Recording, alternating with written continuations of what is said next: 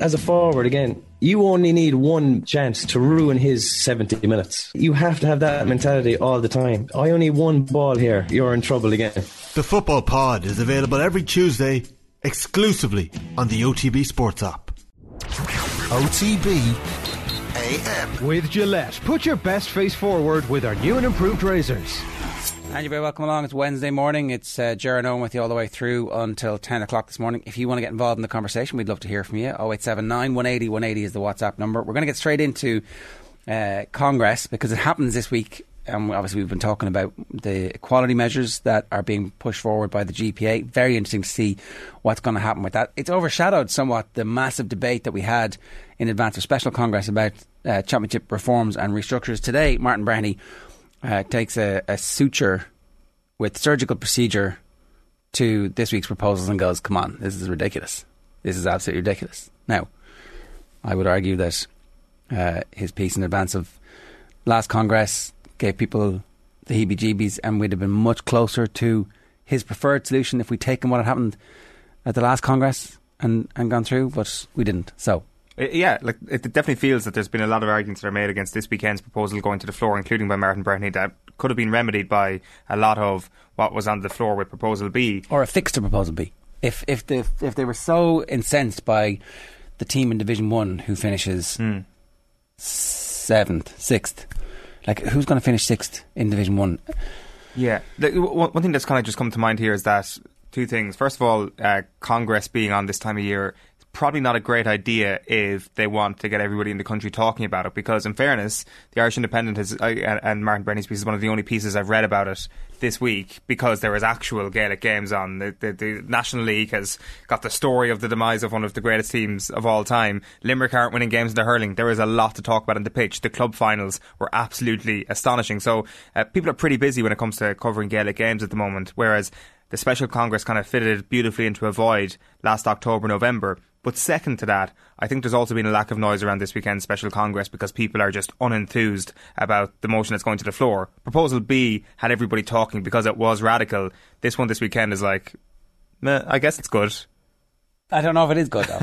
I actually don't know if it's good. I don't think it's really progress at all. So what has happened is that as Breheny points out, the provincial councils have won all of the back channel arguments, and they are still at the core and the centre of the competition. So we are still going to have whoopings handed out in the first round of the Connacht, Leinster, Ulster and Munster championships to the minnows, who will then be shuttled off to a B competition called the Tailteann Cup.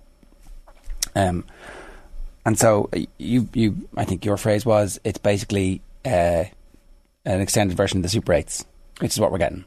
Yeah. So 2 sets of Super 8s would be your All-Ireland Championship, and 24 games to eliminate 4 teams in the groups of 4 as well would be another stick to beat it with.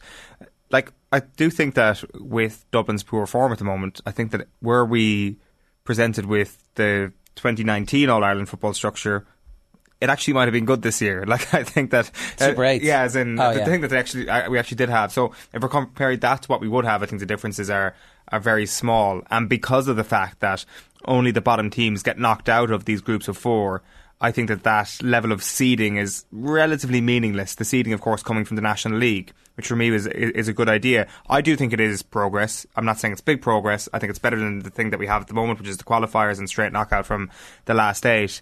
I think that it will be better, and I think there will be good matches. But I think one of the main reasons for that is because the top 8 teams in the country are all pretty close together at the moment. Yeah, well, you can make the case the top 10 teams are getting closer together because Dublin have come back to the pack, and maybe we're entering a situation where the top 15 teams might be levelling out, where, you know, Cavan are currently in Division 4, but they're playing better than that, and they have a footballing population that suggests they should be in Division 2 and that they're capable of competing at that level. So, like, if there's 2 divisions where the teams are all good, then maybe this works out. But the problem is the weather over the last couple of weeks, right? Like, what we should be playing now are matches that don't have any significance really to the end of the season. But what will happen is that some good team is going to be playing into a gale force wind in the final round of the Division 2 league, and the wind will turn round and they won't get promoted, or they'll get relegated, and suddenly they'll be into the Tailteann Cup, and it's like, because somebody else wins through by a quirk of the draw, to the provincial final. They're grandfathered in. You're booted out, and it's like, what? But we were better. That's the game. That's the nature of it. Like I do think that comes down to a different problem as well, though, with regards to playing inter-county football in the worst time of the year. And it's not going to change the fact that the vast majority of the games are going to be played in terrible weather. The National League will still be the best competition probably in Ireland, except for the fact that it'll be played in the worst time of year in Ireland. So that doesn't make a whole pile of sense. I do think that the 4 groups of 4 will be relatively exciting if it does have a lack of jeopardy, and I do see this as positive if we're looking to make progress, and positive if we're looking for something better down the line, which is taking out that really unfortunate bit in the middle, the unfairness of the provincial championships. And it could be another 25 years before we get the opportunity to tackle that again, because they won the argument. They were the ones who put the press gang out and lobbied the votes and shop stewarded, what is it? Whipped the votes. How could I have forgotten? 7:35 this morning. If you want to get in touch with us, 087 180 180 is the WhatsApp number. Or of course, you can always leave a comment in the YouTube stream. We're going to talk more about Congress in just a second with Enda McGinley, the manager of the Antrim footballers, but also, of course, an Ergal Ciarán clubman. There's been a strong reaction to the decision making over the last number of years about the age groups at underage level in particular. There's been a number of motions proposed. Some of them have been taken off the table about the under 17 age group and the under 19 age group. We'll get to Enda McGinley in just 1 second to talk about that, because that I think is actually going to end up being one of the big sticking points at Congress. It's certainly one of the points that people have been most interested in and exercised by, and we'll find out why. We'll find out now why. Actually, we've got Enda McGinley with us. Enda, good morning to you. How are you? Ger, I'm good. So listen, we're talking here about the under 17 and under 19 and the recalibration of the minor age group from under 18 to under 17. From your own experience in Ergal Ciarán, what has been the impact? The impact is simply that you see young, good, keen footballers at 16 and a half years of age end their underage football, and that has seemed nuts right from the start when these proposals were brought in. When you see it in action, when you see the young players that don't have any underage football next year or any credible underage football next year, you think that is just simply not right. And while some of them will stick at it, they are at least 3-4 years away physically from being able to compete realistically for senior football places. At the very age where life sort of starts to open up and you start to have loads of other lifestyle temptations and everything else, we are essentially cutting them off from a really good, meaningful age level. And the question of why we changed from the original has to be asked all the more. But I think just even putting the authority back with the counties and letting them decide what's best for them, because the under-17 thing just doesn't seem to fit. Certainly most clubs that I've been talking to, most players cannot understand it. You raised the point about why the decision was made in the first place. The GAA will say, and I'm not making their argument for them, but just they will say that there was a couple of reports, one specifically around burnout, where it did seem to be a fairly big issue, that kids were being torn in different areas by particularly the demands of inter-county training, the leaving cert. Sometimes it was college students and them, acclimatising to that, and then also playing for their club minor team, their county or their club under 21 team, etc. And that was one of the main kind of thrusts of the discussion around this. Has that not been? Is that not right in your view at club level? Does that not actually carry through? The problem is, so in addressing, I think the burnout issue was there in reports, and I think theoretically it was certainly potential. I know I myself came through that sort of theme of huge amount of training in those age groups, and most players did. It was what we were used to. I think now with sports science and everything else, I think that can be better managed. But critically there, you're absolutely bang on. It was brought in to address burnout. And burnout was a thing that affected the very top level of club player, who was both club minor, county minor, club senior, schools football. And those players, those are the few players that probably would be able to step up after 17 years of age into their senior rank, because you're dealing with the elite. But the dropout figures, and somehow I think the GA conflated that the burnout was the key thing behind dropout. I don't believe it was. I don't believe there's any evidence to suggest it might have been a factor, but it wasn't the only one. Dropout is about engagement and having good, meaningful competition there and enjoying your sport. Dropping people from underage football, or underage hurling football from under 16.5 or 17 is just crazy. And the burnout issue did not apply to the vast majority of club footballers who at 17, 18 years of age, their only football is with their club. Did the under-19 age group not work? Is that not attractive enough to keep that group of players that you're talking about, who aren't good enough to go to senior, who aren't ready for that, and who aren't going to play inter-county? Did the under-19 not really take off? Is that is there a reason behind that? Is that fixable at all? I think the issue here is that to try and make the under-17 thing stick, they created this thing that somehow will create a great under-19 competition. Having never been able to run good under-21 competitions at clubs, it was always a wee sort of pushed thing into a corner. It was never really a meaningful competition at all for players. You were either playing senior or you were playing minor. You happened to then play a bit of under-21, but it was never ran properly. The under-17s is really popular with fixture committees because it separates the youth football from the senior football and allows fixtures to be run cleaner. But if that's the case, and if that's a benefit of the under-17s, then it's completely false for the GAA to then somehow claim that the under-19 competition will be run brilliantly, when by moving to under-17 you removed the slight issue at under-18. Under-19, the crossover is going to be even bigger with your club senior sides and your club reserve sides.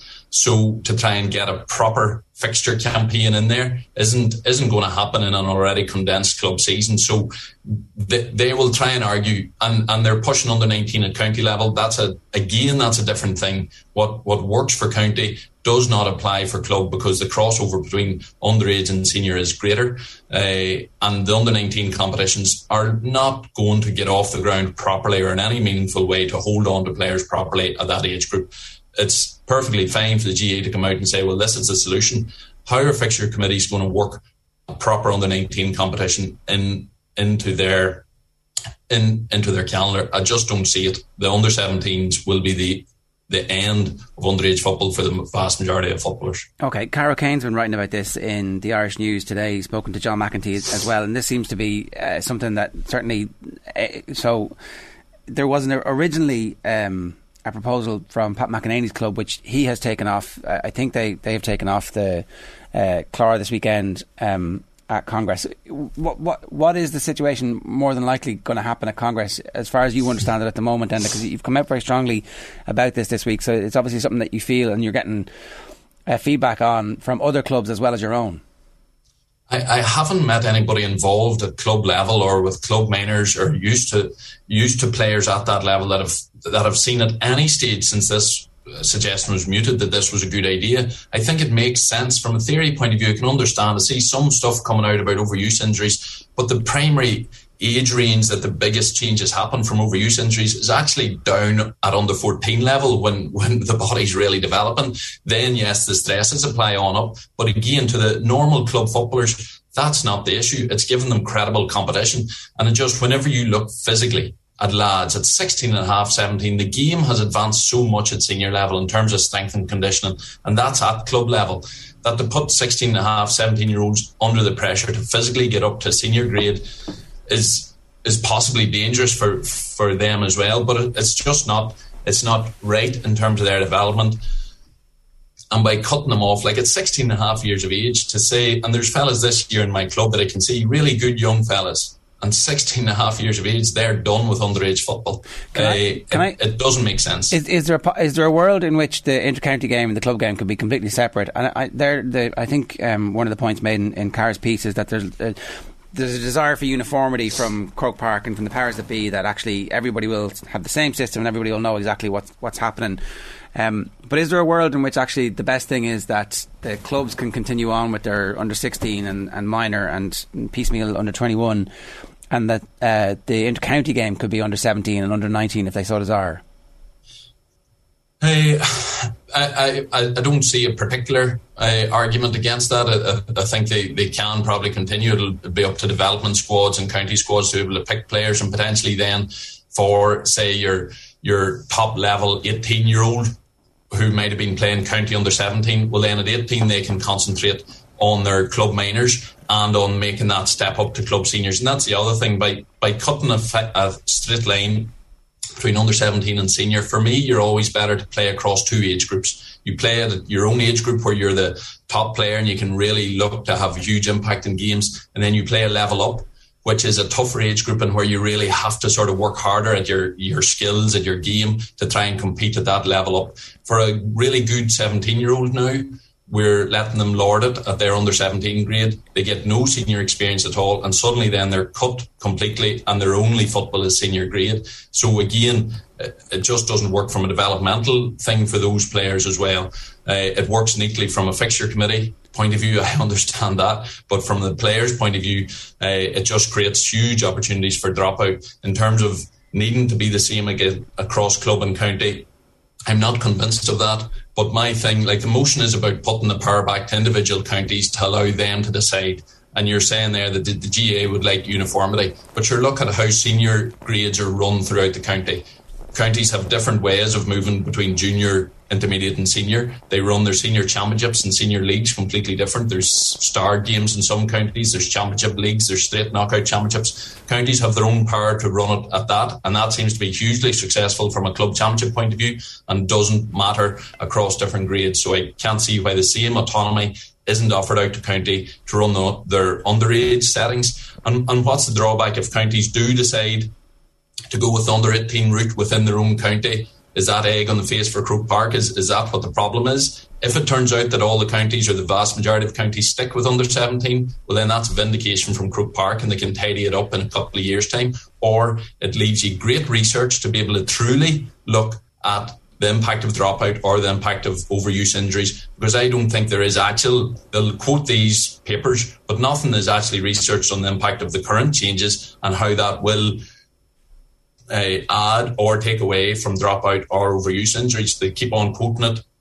This would be your perfect chance to definitively answer the question of what route is best if counties choose different routes. But I think, honestly, the vast majority of counties would move to under 18, under 16, under 14, the way it always was, the way there was very little issues about. And the burnout thing, which was affecting your elite county level underage player, did not affect your vast majority of club players. But once again, we brought in wide-ranging rule changes to suit a very small group of people. All right, and we'll leave it there. Thanks a million for that, and we'll see what happens at Congress this weekend. It's Enda McGinley, obviously the current Antrim manager, physiotherapist, so probably potentially the most qualified guest we can possibly have, and somebody who has been involved at underage level in his club and has come through that system as a successful player and coach in the past too. So there's big depth of feeling out there about this, and I wasn't quite sure why, but I definitely have a much better feeling and understanding of it now. So if anybody has any views on that and you want to get in touch, 0879 180 180 is the WhatsApp number. A reminder, OTBAM brought to you by Gillette. Good morning. Start with Gillette. Put your best face forward with their new and improved razors. Right, here's what's coming up between now and 10 o'clock on the show this morning. We've talked in the beginning there about Congress. Colin Booth is going to join us to run through the football stories and a bit of tennis. Keith Wood's going to join us at 8:10. We've got sports pages at 8:30. We have sports news, including the thoughts of John Duggan on the Oisin Murphy case, the latest on Phil Mickelson, who's stepping away from golf for a little while to, count his money. Paddy Clifford, we have an interview to help launch Comortis, the Paddy O'Shea tournament at 8:50. Daniel Harris is going to join us to preview Man United against Atletico Madrid, and maybe we'll talk about Lukaku as well at that point, and Rebecca Clancy from last night to preview the start of the Formula 1 season coming your way at 9:30. So a really busy programme for you. In the meantime, Colin Bowie at 7:48. Good morning to you. How are you? Jaron on. Hello. So we had you in to talk about football, but luckily the big breaking tennis story overnight is that tennis stars are selfish, egotistical. What was the rest of what was the description of Phil Mickelson? We need to learn those words, the order of those words, and turn it into a meme. Zverev, who is Zverev and what's going on? Well, he's playing a doubles match in the Mexican Open and he lost with his partner Melo and took the loss very, very badly and literally took it out on the umpire and just missed his feet. He whacked his chair 2 or 3 times. There you go on screen if you can see it, and if you can't, he's absolutely smacking the chair. Sits down with his partner, gets back up, a few expletives here, saying you effing ruined the match, goes for him again. And by that stage he had about 3 or 4 seconds to actually think about what he had just done. Which was odd as well because he actually shook the opponent's hands who had won. So it wasn't like he stormed off when the opponents won through an ace. It was like he stormed over to the umpire and was like, you've ruined everything. You know, he had the 5 yards walk or so to the net, shook hands with everybody, and then kind of walked with a bit more intent until he got to the umpire, and then just absolutely lost it. And it's one of those, like, if Zverev hits you with a racket, like, he's an athlete, they do weights, that's going to hurt. Yeah, well, it's one of those, like, tennis' most outrageous moments if Sky decided to do it. But the thing with Zverev is the comedy kind of dissipates when you realise, you know, there's a few nefarious allegations against Zverev at the moment, and there's an ATP investigation on. This is that guy. To do with his ex, Alia Sharipova, who accused him of domestic abuse, which Zverev has always denied. And an investigation is taking place. But he's playing away in the meantime. He's doing very well. His career's blossoming. He hasn't won a Grand Slam, but he was 2 points away from victory at the US Open against Dominic Thiem in 2020, I believe. Right. So he's nearly won a Grand Slam, but he's always thereabouts. He's kind of a perennial last 16 quarter-finalist in Grand Slams. He has millions of social media followers. He's a big deal in Germany and around the world, but I suppose because of these allegations against him, he's not the most popular guy, and he definitely hasn't helped his cause by what he just did there. You know, for some people that might be, oh, you know, he's lost his mind, and it's a bit, I wouldn't say endearing is definitely the wrong word, but it's, you know, oh, there he goes again, he's lost it. But if it's Zverev, it's, you know, when someone shows you who they are, believe them. That's when, you know, you can draw conclusions from people on the basis of their actions, and this is in public. This is now to an audience, and it's flashed around the world on Twitter overnight. So, what recourse do the ATP have here? I mean, like, if somebody from the crowd came down and did this, that person would be banned for life. If somebody on the field of play is doing it on the court, like, they can surely throw the book at him for this. Well, what do you think? You know, it's a high-profile tennis player. Like, he should be banned. He should be immediately disqualified from the tournament because he's still in the singles. He won the singles. He actually broke a record for the latest ever finish to a match at 5 to 5 in the morning in the singles match that he won. So he's still in the tournament. He's still there in Mexico. So he should be kicked out of the tournament. Yeah, but I don't know if they will. I'd say they might heavily fine him because they need names for tournaments. I know that's very cynical, but they want the bigger names in. I don't know. It depends on how much of a backlash there is. I'd say they'll wait to see what the backlash is. If you look on Twitter, it's pretty monumental this morning. I can imagine it'll only grow as the day goes on. And as the days go on, we still have yet to hear from Zverev about why he did it. I'm sure he'll release a statement. He'll apologise. Said, I lost my head. I wasn't thinking straight. By all accounts, this is because of a dodgy line call, or a perceived dodgy line call on the behalf of Zverev that the umpire made. And he'll probably come out and say, you know, it was out of character, I didn't mean it, I'm very sorry, and I want to move on. That's what I anticipate happening. But what should happen is the guy should receive a lengthy ban. Yeah, and you should go and familiarise yourself with the unbelievably serious allegations that have been made against him of domestic abuse. He is under investigation by the ATP for this, but that investigation is now stretching to months and months and months. His ex-girlfriend, Olga Sharapova, made very serious allegations against him of repeated different instances, and the journalism stacking up those allegations was very in-depth and very strong, and I would urge you all to go and read them and then tie that up with the video that you're seeing there. And he just misses his foot, the umpire, and the umpire has the foot hanging, his right foot, and if he doesn't move that, he's gonna smash his ankle into the chair. Like, that could have been vicious. And then the umpire, I can't believe how relaxed he was. I mean, externally, when it was happening, very calm, just walked away. Yeah. Oh, it's madness. I couldn't believe it when I saw it this morning first thing. It's quite the sight to wake up to. And if you haven't seen it, definitely watch it. That's the explainer of what's going on with Zverev overnight. This is in Mexico, is that what it was? Yeah, Mexico. Okay. Yeah. All right. And Novak Djokovic is back there. You'll be delighted to know. Well, look, his first match back. He's not an expert in IT, but there was some question marks about whether or not the COVID cert and the thing had happened on time. Presumably there's a big investigation into that, because, you know, if there's any hint of wrongdoing around falsifying documents, that's an automatic expulsion from the sport for 3 years. But Novak Djokovic is back. That seems to have disappeared. That narrative seems to have... We're fading that narrative just to make sure that he can play and continue the chase of the titles, right? He was welcomed back with open arms in Dubai, and won quite convincingly. So tennis has just got a bit more exciting. There you with go. Djokovic's return. And that's the whole point. 0879 180 180 is the WhatsApp number if you want to get involved. You can leave a comment for us on the YouTube stream, or of course you can tweet us at Off The Ball AM. Chelsea won last night, fairly routine victory, but no Romelu Lukaku. We didn't talk about Lukaku on the show yesterday. It seems that there's a drip feed around Lukaku, kind of like when they were releasing those stories about Boris Johnson, and every single party there'd be a new story every week about a new element to the party. It seems that he had a beer. It's like that there's new awful stats about Lukaku that are just popping out of random at the moment. Like who scored at, I think maybe around 1:30 yesterday afternoon, just out of nowhere tweeted, Romelu Lukaku has lost possession as a result of an unsuccessful touch more times, 29, than he has shot on goal, 28 in the Premier League this season. I'm like, you could have tweeted that after the game at the weekend, but they were like just waiting for everybody to get their Lukaku takes out of the way, day of the Chelsea game, and then push that one out. There is it's been a terrible season for Romelu Lukaku and his comeback. Jamie Vardy had 9 touches against Crystal Palace at Selhurst Park a few years ago. Yeah. It was never mentioned. It wasn't. That was, I think, the narrative attack on Lukaku. Yeah, poor Romelu. I did see that. I saw that carried in the paper on Monday. Actually, did he score? I think he did. I think it was the one where he did the eagle celebration in front of the fans. Right. Then there was definitely he write off the touches. Then there was definitely a situation where.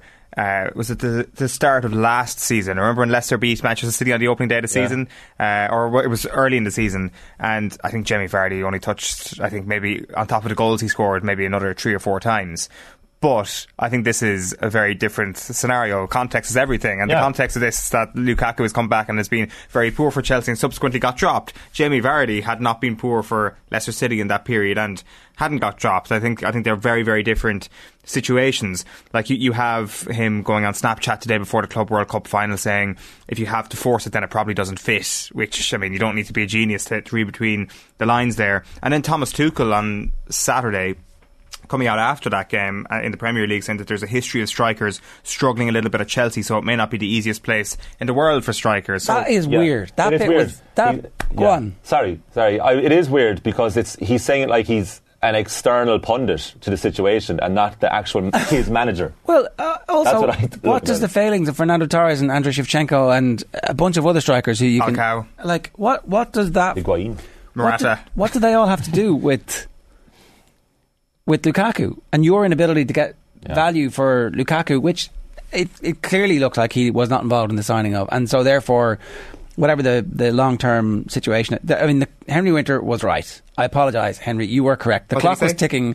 Remember Lampard's tick-tock. First day he's there, tick-tock. He's right. It was ticking, and the clock has started to get louder and louder and louder and louder, and Tuchel's on his way out. Even if he wins the Champions League again this year, I think there's like 6 months of next season. Well, make my striker be better. Especially with what's going on at the moment, if they do start to sanction Abramovich properly. Well, that will be a very interesting thing. So I think there's 2 parts to this. I think there's like the historical Chelsea context, and we've listed off all the strikers there. But then there is also the current context of being a number 9 in the Premier League. Manchester City were running away with this title race. The season after Sergio Aguero leaves, haven't replaced him quite pointedly. Roberto Firmino, not an out-and-out number 9, has essentially been leapfrogged by Diogo Jota. The rest of the top 3, so Chelsea are in 3rd. 4th, Arsenal, their star number 9 has left the club. Alexander Lacazette. I mean, and not necessarily amazing. I guess Antonio, West Ham, is maybe somebody who's done pretty well. Manchester United signed a number 9 in Cristiano Ronaldo, not exactly being great. Edinson Cavani's under fire. They're trying to morph wide players into the strikers. And then you look at the top scorers this season in the Premier League: Salah, Jota, Sterling, Bruno. And then you get to someone like Emmanuel Dennis, who really isn't even a number 9 himself, scoring plenty of goals, can play there, but he's playing off Josh King, Son, Ronaldo, Emile Smith-Rowe, Rafinha, Vardy there, and Sadio Mane are all on joint 9. So Jamie Vardy really is the only out-and-out number 9 in the top 12 goal scorers this year in the Premier League. Right. I have a question for you both and for everyone out there. What position is Mo Salah or Sadio Mane? What actual position are they? Forwards. They're just general forwards. Yeah, exactly. And that's what's happening. There's final third players now, but the idea of a number 9 in centre forward is dying out. Yeah, well, totally. Ever since Spain won a World Cup without a number 9, and that Barcelona team, Messi played 9, but did he? Not really. Like, you wouldn't say he was kind of sitting there on the edge of the box to be a fox in the box, like the Franny Jeffers. Ask your dad. There will be teams who play this way, and I think that it sounds like Barcelona are playing that way at the moment. They're whipping crosses in, and so there's there'll be there'll be a swing back. But like, they signed him even though they didn't need him. Exactly. And it's the square peg round hole. Oh, this is the finishing touch to help them win the league. It wasn't. They didn't just sign him. They spent 90 million quid on him for a player that would completely transform how they attack. And who were we talking to that said, Laro said he reckons that there will be buyers for him. Now, there aren't that many buyers for him, but Antonio Conte might be a buyer for him in the summer. There's a possibility. With Spurs, or will he go back to Italy? Well, no, if Spurs... Well, who knows? Yeah. Who knows? If Antonio Conte is the Man United manager, does Lukaku go back? Can he get something out of him? Can he get a tune out of him? Maybe not. Maybe Lukaku does not go back. No, I don't think Lukaku goes back to Manchester United. I think Conte and Lukaku teaming up again at Tottenham would be an interesting one if they use the Harry Kane money to go and buy Lukaku and team him up with Heung-min Son as a front two like Martinez last season, because that's his only way of getting back to form. Is that if they got a front two, and also the front two are in a traditional sense the kind of spearhead of your attack. But it's not new news that the game has changed, which makes the whole thing more astonishing. We could have had this conversation about number 9s 3 seasons ago, and yet Chelsea are Champions League winners, and they go out and spend 90 million quid on an out-and-out number 9. And I think it was probably just a reaction to Timo Werner not scoring a lot of goals last season. Yeah, he failed. Your boy came off the bench last night. The extended highlights that I was watching, it was like, Werner's coming on. They're showing Werner coming on. Something good, and nothing happened. Well, I mean, that's his highlights. When you say he's my boy, I said that maybe he'd score more goals than Lukaku at the end of the season. No, that's not what you said. That's literally what I said. No, you said he's going to be like top. He's going to be top scorer. No, I said he's going to be a breakout superstar. No, I didn't say that. No, I didn't. I said that he might score more goals than Lukaku this season. A take which has not yet expired. I've got till February out of that one. Do you love Werner? He loves Werner. I do love Werner. I really want him to succeed. Yeah, he seems lovely. He does seem lovely, yeah. Like a lovely guy. He does. You really want him to do well. But on Lukaku, have you ever seen such a high-profile person basically regret a career move as much as he has from going from Inter to Chelsea? I mean, he literally came out and said it. Yeah. And he started by scoring away to Arsenal. And he was delighted to be back to Chelsea because he had unfinished business. Yeah. And then it was that meme of, oh my God, what have I done? Like, I guess if you're Lukaku, you're looking around and saying, how can I get on the end of attacks? Who's going to give me the opportunity here? One of those people is Mason Mount, who wasn't there at the weekend. Yeah. But more importantly than that is Ben Chilwell and Reece James. And I would say their injuries have had a knock-on impact on Lukaku's ability to play well this season. It's not the only thing, obviously. There's a whole range of other elements here. You forget about that. I had forgotten about the extent of the injury issues. If you were to take out the first choice fullback, now is Chilwell first choice? Probably not, but he was getting there. He had nailed it down before he got injured. And if you were to take the first choice fullbacks out of, say, Liverpool, for example, how good would the team be at the moment, and how well would everybody be playing? Yeah, but it's ultimately with Lukaku. It's just that the manager doesn't fancy him. Well, that Lukaku seems to be a big issue. He needs support. Sure. I don't think it matters about the setup. But linking him even subconsciously in the minds of the fans and the media and the owners to all of the other failures, that is a flex. That is like, well, look, I mean, is he the new Fernando Torres? He might be. I'm not saying it. It's just Fernando Torres, the ghost of him, and Shevchenko. He was your boy. He was amazing. He was the best striker in the world. How did Shevchenko fail? Hernan Crespo wasn't a failure, was he? He was just there at such a short time. It's only about a year and a half. Still, I suppose people they have a kinder opinion of Crespo because of what he did before and after Chelsea. So he was, he wasn't great at Chelsea, though, was he? He just didn't play that much. That's my memory of it. He didn't play an awful lot, and that was at the time when they were just signing everybody. Yeah. So he was just one of many who came and went. Really, everybody's very excited. Yeah. And he left, but then he scored in the Champions League final against Liverpool in 2005. That beautiful outside the right foot finish, and he was a brilliant technical player, which people he did get injured. A lot of time for. The lads were talking about him last night. Actually, Joe and Kenny. And off the ball about Kenny was describing playing against Crespo. He was like a ghost. He was brilliant. It's like a ghost. This movement was unbelievable. So I don't think he was seen as much of a flop, unlike the others that we've already mentioned. But for me, for the Lukaku thing is, you talk about the fullbacks, Chilwell and Reece James helping him out. I don't think it's so much that. I just think Thomas Tuchel's I don't really want him. No, he doesn't. I don't think I need him. He wants a better version of Timo Werner, and actually he has loads of them. So if he just keeps picking.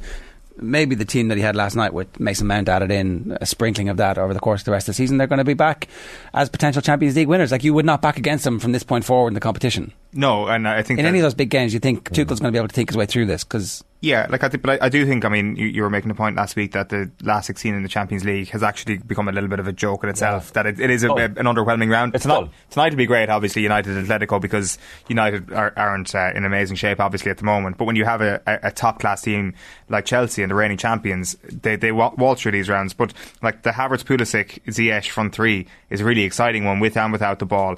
Havertz, as your number 9, though, is probably going to miss a couple of chances that do come in from the odd time from Marcos Alonso, for example. And I know he missed a good chance early on last night, but everything else he gives you is probably worth it. Yeah, it is totally. I think, and he's going to get better the more he plays and the more he goes into this.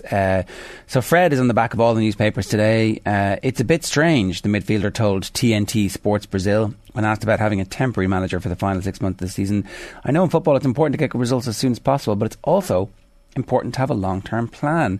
It's a little bit hard for us not to have one. At the moment, it's all about the short-term goals. We don't know how it's going to be after the end of the season. Again, it seems like a very rational, reasonable position for a footballer to hold, but not maybe one that you speak about in public. No, we'll move over Sky Italia. TNT Sport Brazil have been the new home wreckers over the last 24 hours. I think what Fred, the headline there is Fred Rangnick's role a bit strange. When I see that headline, I'm like, he's having a go at Rangnick, but he's not at all, actually. He's just having a go at the club, and Rangnick's almost just there as a bit of a lame duck. Exactly. I would say Rangnick himself thinks it's a bit strange at this stage. Yeah. Because he still has to have that big talk with John Murtagh and Richard Arnold about the future of him at the club. I mean, what does this consultancy role actually mean? Like Manchester United, like a really strange club this season, and they've been weird for 9 years, but it's really weird this year. And at the moment, it feels like the last 4 weeks of your leaving cert, where it's like the end of an era, and you're going into like voluntarily going into school to study if you want, but everyone's going to go their separate ways and go to college or whatever they do. And at the moment, it's like there's loads of people who are going to leave in the summer, and everybody knows it, and we're just seeing out the final few months of the season. But also, there's still ambiguity about which course people are taking or which college they're going to. Yeah, so you don't. It's just like, it's all over the shop there. You don't have to talk to these people if you don't want to. It's great. Tomorrow morning on OTBAM, Mexican filmmaker Michael Flatow joins us in studio on OTBAM. To chat about his new film For Diego. It's a family drama based around the world of Mexican football, which has been nominated for an award at the Dublin Film Festival. It's filmed entirely on an iPhone and it looks beautiful. So if you get a chance to go and see it, then you definitely should. We have tickets to give away for the screener, which is tomorrow at 6 p.m. To be in with a chance of winning, just get in touch and tell us what is your favourite football film and why. We'll pick our winners at the end of this morning's OTB AM. Owen, controversially, doesn't have an answer for this. I don't think there are very many good soccer films out there, to be honest, football films out there. I think that they're... Escape to Victory? Yeah. I've never seen it. I have seen Escape to Victory. Have you? And it's not great, is it? What about Goal? Or Goal 2? Yeah, sorry, of course. The chiseled masterpiece of Goal and Goal 2. Bend It Like Beckham? I mean, you're just reeling off cinematic masterpieces here. Bend It Like Beckham's pretty good. We have an answer for this, you and I. Which is Dream Team should become a film. I mean, and we started reviewing that at the very start of lockdown. See, this is my point. Season 1 to 3. All of the greatness when it comes to artistry on football is being confined to television, Dream Team, or documentary filmmaking. Like Diego Maradona, the two Escobars, absolute masterpieces. But when it comes to actual, Fever Pitch would be my favourite, but that's just because I love Arsenal, and that's the attachment there. I don't think it's actually a very good movie. Who's in Fever Pitch? Colin Firth. I've never seen it. It's not a very credible football fan. No, they're not really. Even though that's the entire point about it, being like, wow, this guy is completely obsessed with football. I haven't seen that in a long time. It has not stuck in my memory at all. I don't think it would be considered a classic. But I just don't think we talk about Dream Team enough. And neither do I, Colin. Do you have an actual answer as opposed to your... No, Dream Team. They signed Luke Davenport, the superstar striker, for 40 million, and his eye fell out on the pitch. His eye just fell out. That's unbelievable drama. And he had to retire from football. Imagine that happened. Imagine in real life. That would be the whole OTBAM, the whole show. Nothing else in running order. This is true. Pablo and Diego are brothers who work as dishwashers at a local bar and play soccer in the afternoons. On the way home from practice one day, Diego is the victim of a hit and run. Pablo and his widowed mother are unable to pay for the surgeries needed to keep him alive, which prompts Pablo to recruit a team of eclectic friends and enter a soccer tournament to win the 100 grand peso prize money and pay for his brother's life-saving surgery. So it's a story about the overwhelming power of football. It's, humankind against the odds. Yeah, it sounds good. Yeah. We're going to have the director in studio tomorrow talking to us about the movie. I will give you The Wonder of Bern. Das Wunder von Bern is a movie about the 1954 World Cup in post-war Germany and how they beat the marvellous Magyars. Again, it's a story of a boy and his father who's coming back from the war, who was a German prisoner of war in Russia, and he comes back and, obviously not really, a bit of PTSD going on that the football helps him to overcome, and fairly straightforward stuff, but dig it out, it's worth it. I'm sure you'll find it somewhere. 9 minutes past 8, we're going to take a quick break. We're back with Keith Wood. OTB AM. It's 10 minutes past 8, we're turning back to rugby. Keith Wood is with us. Keith, good morning to you, how are you? Getting on? Yeah, very good, very good. We want to talk specifically about the front row to you at the start here. There's been a lot of discussion about our front row and how good they are, and I'm not in any way diminishing how well that front row are playing as individuals, and although obviously we're down to our second choice hooker for the rest of the competition at the moment because Kelleher is out, but we get a bit carried away with ourselves and are like, oh, we're the best in the world at this, and there's no special prize for being best in the world, even if we were best in the world. But actually maybe we just need to rein ourselves in a bit and go, well, France beat us up a bit, South Africa are more than likely better than us, and the true tests are still to come. Yeah, we do. We got excited, understandably excited, I would have said, because as a unit, it looked very different from what we've had in the past. We looked very strong across it. But I touched on this a couple of weeks ago, but the amount of experience that's required to bring this front row up to the best in the world, it was said. And do you know what? I'm not sure who was saying that. I think that's almost an excitable fan idea that you go in that fashion. So if we even look at with Ronan Kelleher in there, he hasn't played a huge amount of games. He has grown into the role. He's very comfortable in the role. He offers, his potential is pretty extraordinary. And I would say the same for Dan Sheehan. When I look at Andrew Porter, I would say that he's a really good front row forward who hasn't played a huge amount at loosehead at international level. So he's going to relearn how to fall, how to get out of trouble, how to be imposing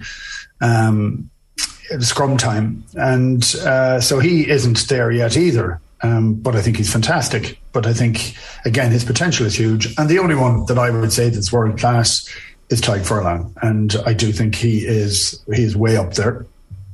And consistently performs in that fashion. And one of the elements I'd say when you look at this is how long are those guys going to stay on the field?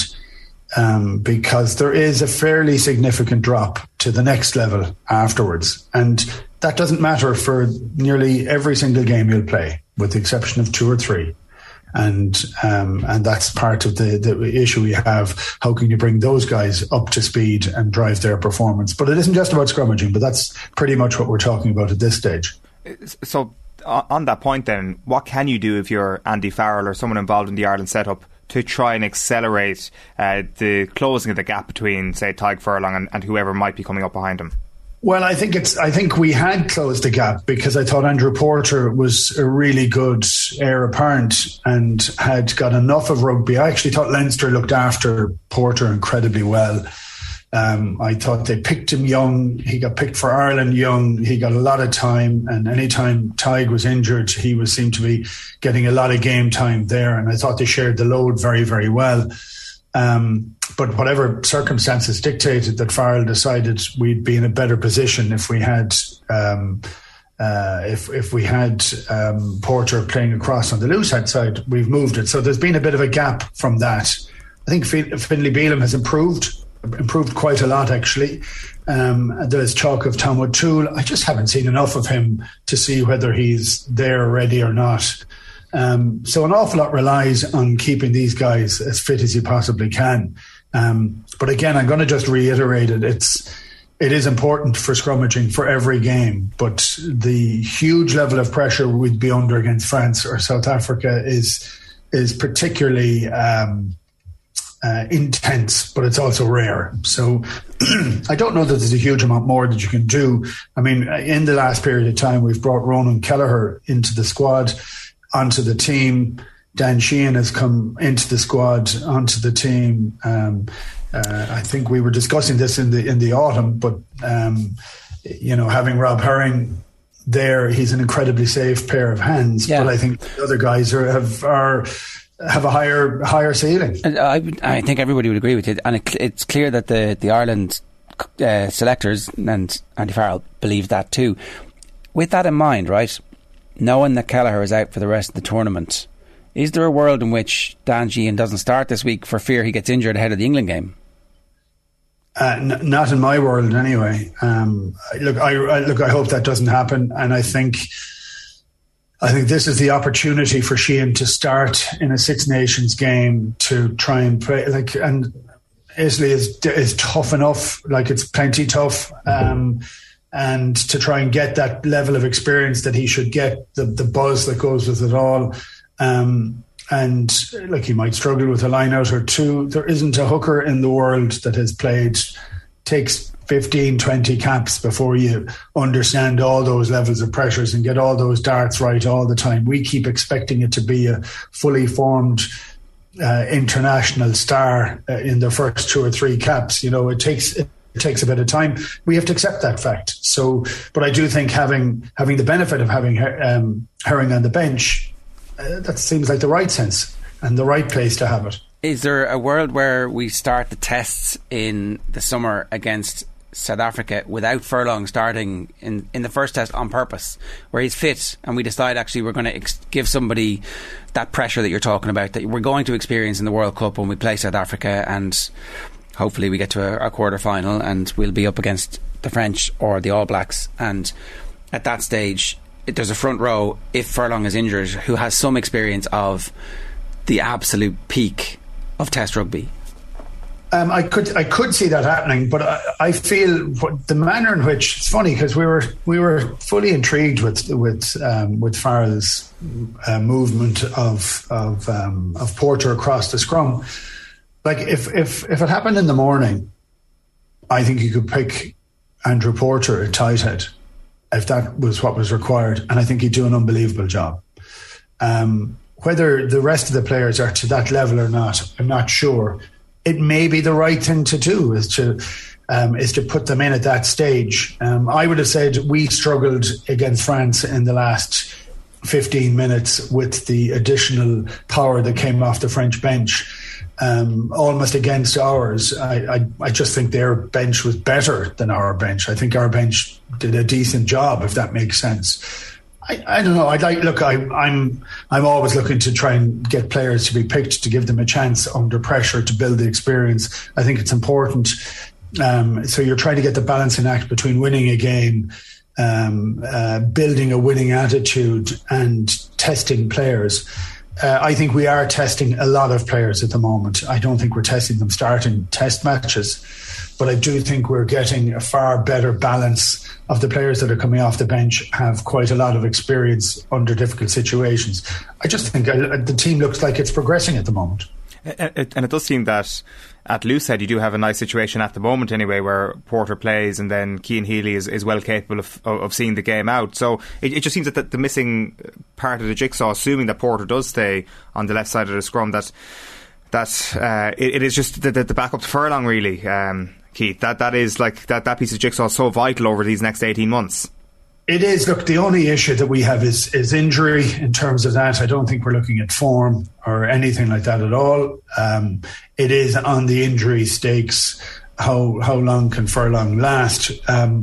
Look, I'm intrigued with the manner in which the game is changing a small bit, where players are staying on longer. So it may be less of a point. But again, it's only against a couple of the teams, I think, that we're exposed. So we need to cater for that. Yeah. But we don't need to throw everything into that, if that makes sense. We just need to make certain that we can cater for it. Yeah, it's just there are so few opportunities to really mimic what that's going to be like between now and it happening, that you're trying to prepare for the eventuality. You're hoping for the best, but in the event of the worst, what do we do? What's the break glass in case of emergency situation? And I guess we're still just a little bit uncertain about that. One last thing about this as well is that with the change in laws, are we likely to see more of the smaller prop re-emerging. That there's been a huge focus certainly in the discussion by World Rugby on the shock and weight that the props in particular were suffering, and they're trying to recalibrate this. So is technique, I guess what I'm asking here in a roundabout way is technique going to be more important than bulk over the next couple of seasons if the laws are policed the way they say they're going to police them? Well, I often think when they change the laws as to what happens, and because there was no hit in the scrum now, because you can't fight to get into a position to where you're strong, you are dealing then with people who are incredibly strong all the time, and they can't really get that nudge too much into an angle to where you can put yourself into a strong position. I think there may need to be further changes in the laws to depower some of that weight or strength that's going across it, because it looks to be fairly incredible at the moment.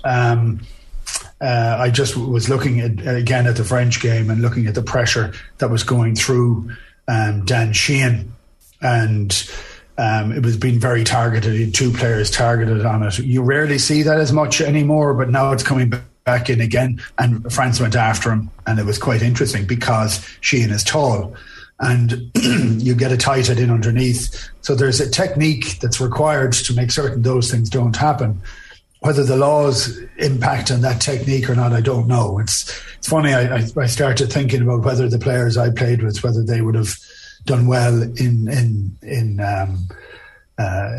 under the present rules. And strangely, when I look at 2 tight heads and John Hayes and Claw, I actually think John Hayes would relish the way the laws are at the moment, because he didn't have to cross the gap early to get into the right position. He'd be in the right position.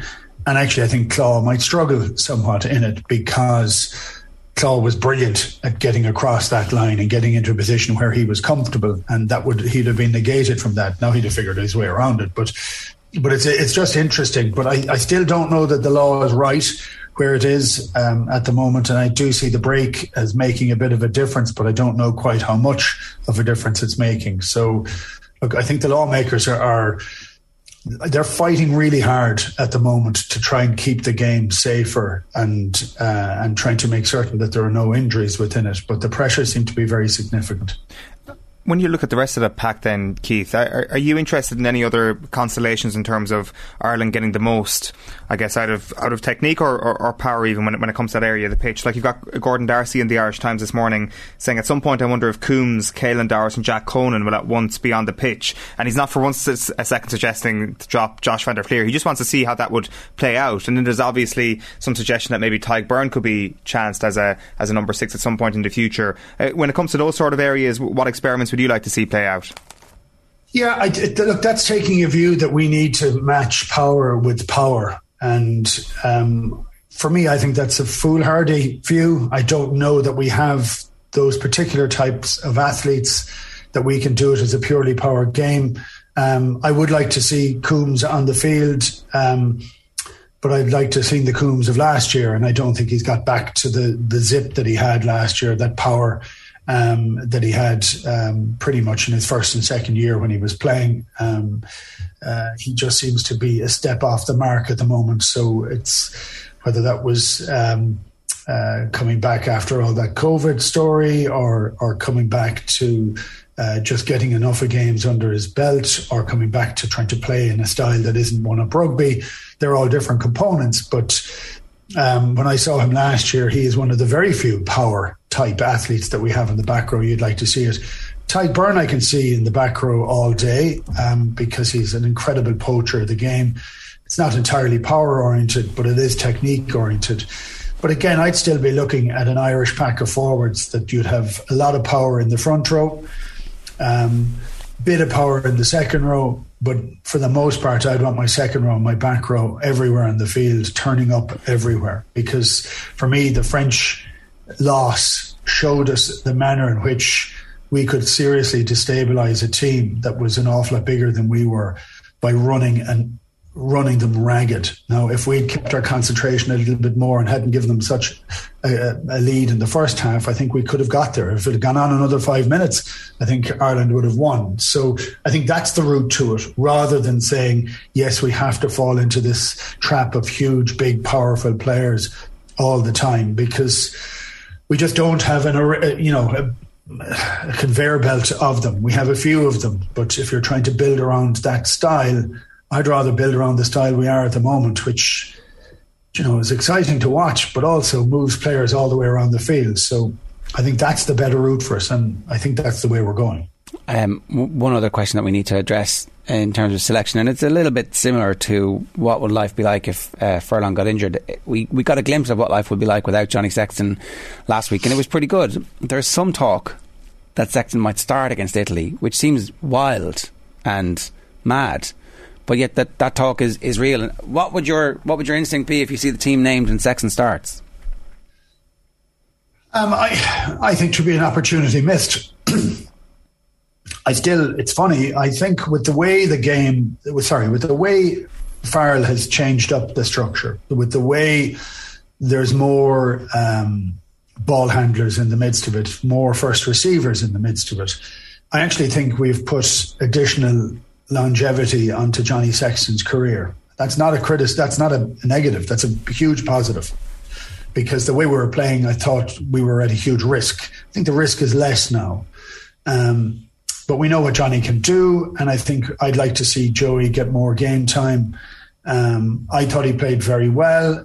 I thought he played very well for a guy who'd played no rugby. Now mind a guy who'd had injuries for the last 3 or 4 years. I just thought he made mistakes, and he crabbed across the field, and he was a bit deep at times, and there was a whole variety of other things. Can you just imagine what's going through that young fella's head, having not played any rugby at all and playing against France? I thought the courage he showed in the game was incredible. So I'd like to see him get another run of it. I still see Johnny as our number 110, but I'd like to see Joey get another go. The only thing I would have said, and that in this particular game, is I'd like to see Craig Casey on the bench, because if he's to be the guy that's our third scrum half, he needs to be playing as well, and we need to see him in an international jersey, and I'd give him a run off the bench as well. So he'd be able to get up to that pressure very quickly, and I think we're far enough away for World Cup to be able to see that. How important is this game in terms of the selection for the England game? Are they totally isolated? You get whatever you want out of this game, and then you have a week break, so you can do whatever you want in training, and if everybody's fit, you pick on form in training the following week? Yeah, I hope it's not picked in. I hope the English team isn't picked already, and I know we'll be very close to it. But one thing we have noticed with Farrell is that when players perform, they tend to get a pat in the back and also the jersey. So I think it's important for the win. I think it's important for how we go about the game, how our structure is, how players raise their game. There was a huge emotional high and a kind of beating against France. So you have to, get back on that horse very, very quickly. But look, I think every time you don an Irish jersey, you should be donning it to hold it. So if you give it to Joey, you want Joey to knock it out of the park, to say, wow, we've a quandary now against England. And that's the sort of circumstances. Now, of course, you put it into the mix that you're playing Italy, who are shipping points left, right and centre. It'll still be very tough and still be very physical, but you're looking for shape and control. That's what happens in here, and then it just gives us further options. I mean, I'm at the moment where I'm just looking at what Farrell has done this year, this season in particular, since the autumns. There is a comfortable change in how Ireland are playing. That's not a steady state, and it's going to go somewhere else. I'd be interested to see where it's going to go to, and I think that comes down to performances for players putting their hands up to say, pick me. It's why I think the Gavin Coombs conversation about having him on the field probably isn't right at the moment, because he hasn't showed the form to be picked, whereas he did show it last year, and I'd like to have seen him picked last year. Yeah, and look, maybe he would have been if things had been normal and they'd had full training camps and the opportunity to sit down and have those conversations and just that normal ebb and flow of getting to know people, which I'd say has actually held back some players in ways that maybe we'll only find out about after COVID is gone. Keith, great stuff. Thanks a million. Cheers, gents. It's Keith Wood with us this morning, bang on 8:30. What do you want to see? I think when we go back to the start of the conversation, it is slowly becoming possibly the most important element of this entire Ireland squad, the ability to find a backup in those two prop positions.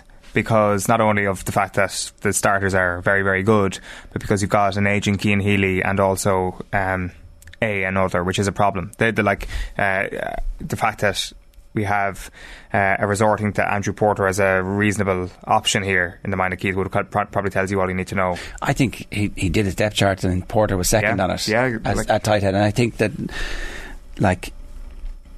what we need to do is find out what would happen if Furlong was gone. I think we should be giving Tadhg Furlong 6 months off. We should be doing what they did to win the World Cup in New Zealand. But just they gave their key players time off. But I agree with that. But also, it does seem that there is always a next man up with the vast majority of these positions. So you can be like, oh, Jack Carty, for example, is playing so well for Connacht. We'd love to see what he can do as a backup to Sexton. Who is the person that we're excited to see at tight head? So I think there is a genuine depth problem there, as well as an opportunity problem when it comes to this Ireland team. I think in that position. So that's the alarm bell for me. Yeah, okay. Maybe though, if we give them 6 months off, everybody has to play. But I mean, even for their provinces. Well, you think that would send shockwaves throughout the rest of Irish rugby? Everybody would be well, okay, right, we have to find somebody here now. Needs must. Necessity is the mother of invention. I think that opportunity is there right now to play 20 minutes at the end of the game. Not that that's as big a carrot as being a starter for Ireland potentially at test level over the next little while. Or start the person that you want to do that, and then bring Furlong off for the last 20 minutes. Yeah, that's certainly one way of finding it out. It's look, we know Tadhg Furlong's going to be our starter in the big games down the line. But at the moment, what we need to do is make sure that, and you can dress it up as great competition here. Everybody knows. Okay, we see what you're doing, but that's fine. Yeah, it does feel that this weekend is taking on a little bit of added importance with regards to talent identification because of the fact that this summer is in New Zealand. The one problem with all this is that the entire organisation is based on winning points and money in this tournament.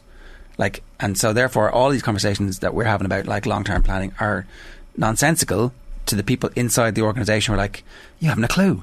This is existential was the word that Philip Brown used in that in that interview that we did with him in the middle of lockdown about the money that they need to survive, and the difference between finishing 4th and 5th is £1 million. So, and your job is to make sure that you get at least 4th and 3rd and 2nd and ideally 1st, right? And I'm sure there are incentives to do that. What are you doing? You're picking Furlong. Of course, yeah. You're probably picking Sexton because of the short termism that's baked in, and it's very difficult for the Ireland coaching ticket to go, actually, you know what? I'm going to forgo, or I'm going to risk this, and I'm going to take the ire of whoever it is on the basis that actually I know long term what's best. There was a good piece in the papers conversation on Sunday where Shane Keegan was talking about Bernard Jackman, and he was saying that Cheika came in, and Cheika was so rich that he didn't actually need to work for Leinster. He wanted to work for Leinster, and so people would tell him what to do and he'd be like, no, I'm just doing what I'm going to do. And ultimately it was successful for them. Now, by a hair's breadth, it broke for him, and the story was written and that great era starts. But he was free, and the IRFU do not want people to be free within the organisation. They want them to do exactly what they're told. It's a super conservative organisation, and so Andy Farrell, I think, has done a remarkable job to get to this point, and I would hope that the selection against England is as brave as the selection will be against Italy, and that actually we see Carbery start both games, because that's the right thing for the long term. In fairness, it would play into what Andy Farrell's philosophy has been, and Keith touched on it there, that he is rewarding form at the moment. James Lowe is back this weekend. Do you expect him to suddenly be ahead of Mac Hansen in the pecking order? I actually don't. They can both play, obviously. I think that there's a possibility they both play this weekend. Yeah, so do I. It's a referendum for who starts on the left wing, and Conway must be like, come on, what have I done? Yeah. You know? And he'd be right to think that. But I think that he does reward form, and I think that Joey Carbery, if he steers the ship well this weekend, I think that he will be rewarded against England. So like, that's not necessarily finding things out at that point. That actually becomes a situation where Andy Farrell is just like, I'm being consistent with rewarding form, and I think Carbery's in such a good position on that front. Hopefully. OTBAM brought to you by Gillette. Good morning. Start with Gillette. Put your best face forward with our new and improved razors. Mike Bassett, England manager. Excellent shout. Is it a good film? Yeah, I haven't seen it. Like, I mean, if you're like, I will revert my topic to serious football films. There is no good ones. Right. So you've already come off your high horse. Take, yeah. Your high horse has been tripped up. The turntables have turned. So Mike Bassett, England manager, good football movie. Cavan Lad says Shaolin Soccer is another footy film. I have not seen Shaolin Soccer. Neither have I. And Chris Kyle says, I thought the Arsenal Stadium mystery would be Owen's favourite. Filmed at Highbury in the 1930s. The then manager and some of the players appeared in it. And the biography is a vintage British thriller in which a Scotland Yard inspector investigates the murder of amateur footballer John Doyce during a charity soccer match against Arsenal at Highbury. Much of the film was shot at Highbury itself, with appearances from Arsenal manager George Allison and members of the team. That sounds good. So sounds Dream Team-esque. We could remake that. Maybe that's what Hollywood's good at, that kind of stuff. It is 8:35. If you want to get in touch with us, we'd love to hear from you. 0879 180 180 is the WhatsApp number. You can also get in touch with us on the YouTube channel. Just leave a comment and we'll get to it in a second. John Duggan is with us. John, good morning to you. How are you? Kieran Owen, you well? What is going on? Oisin Murphy, so the Killarney jockey, 26 years of age, champion jockey on the flat in the UK for the last 3 years, banned for the year effectively, so you can forget about 2023, banned from riding for 14 months, backdated to last December, for COVID and alcohol breaches. So he went to Greece in September 2020, didn't self-isolate, didn't tell the truth about his whereabouts.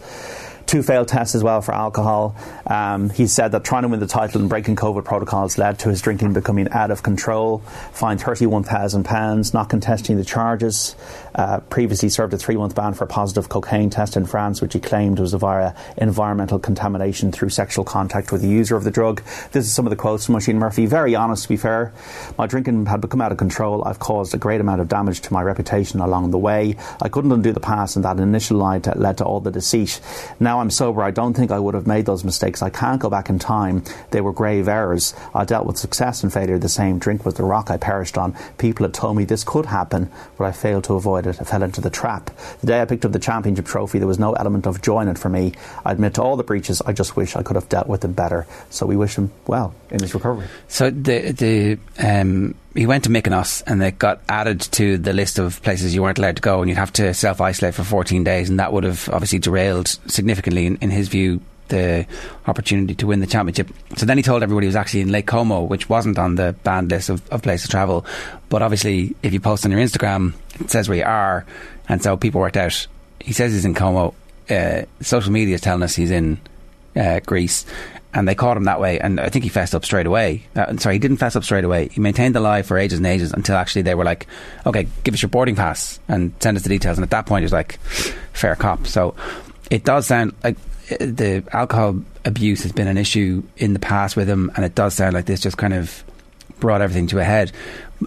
Oisin isn't actually somebody that we are very familiar with in Ireland. It's kind of like he is low-key one of our best and most successful sports people. Like, what he is doing in flat racing in England is phenomenal, you know, and the rewards for that are absolutely phenomenal. But he's beating out some of the greatest jockeys of all time to win the flat championship, and we should know more about him. He should be higher profile in Ireland, John, I think. It is strange because Kieran Fallon and Pat Edery would have been stars back in the day in the 70s and 80s and 90s, and they're both from Ireland. Kieran Fallon from Clare and Pat from, I believe it was from Dublin.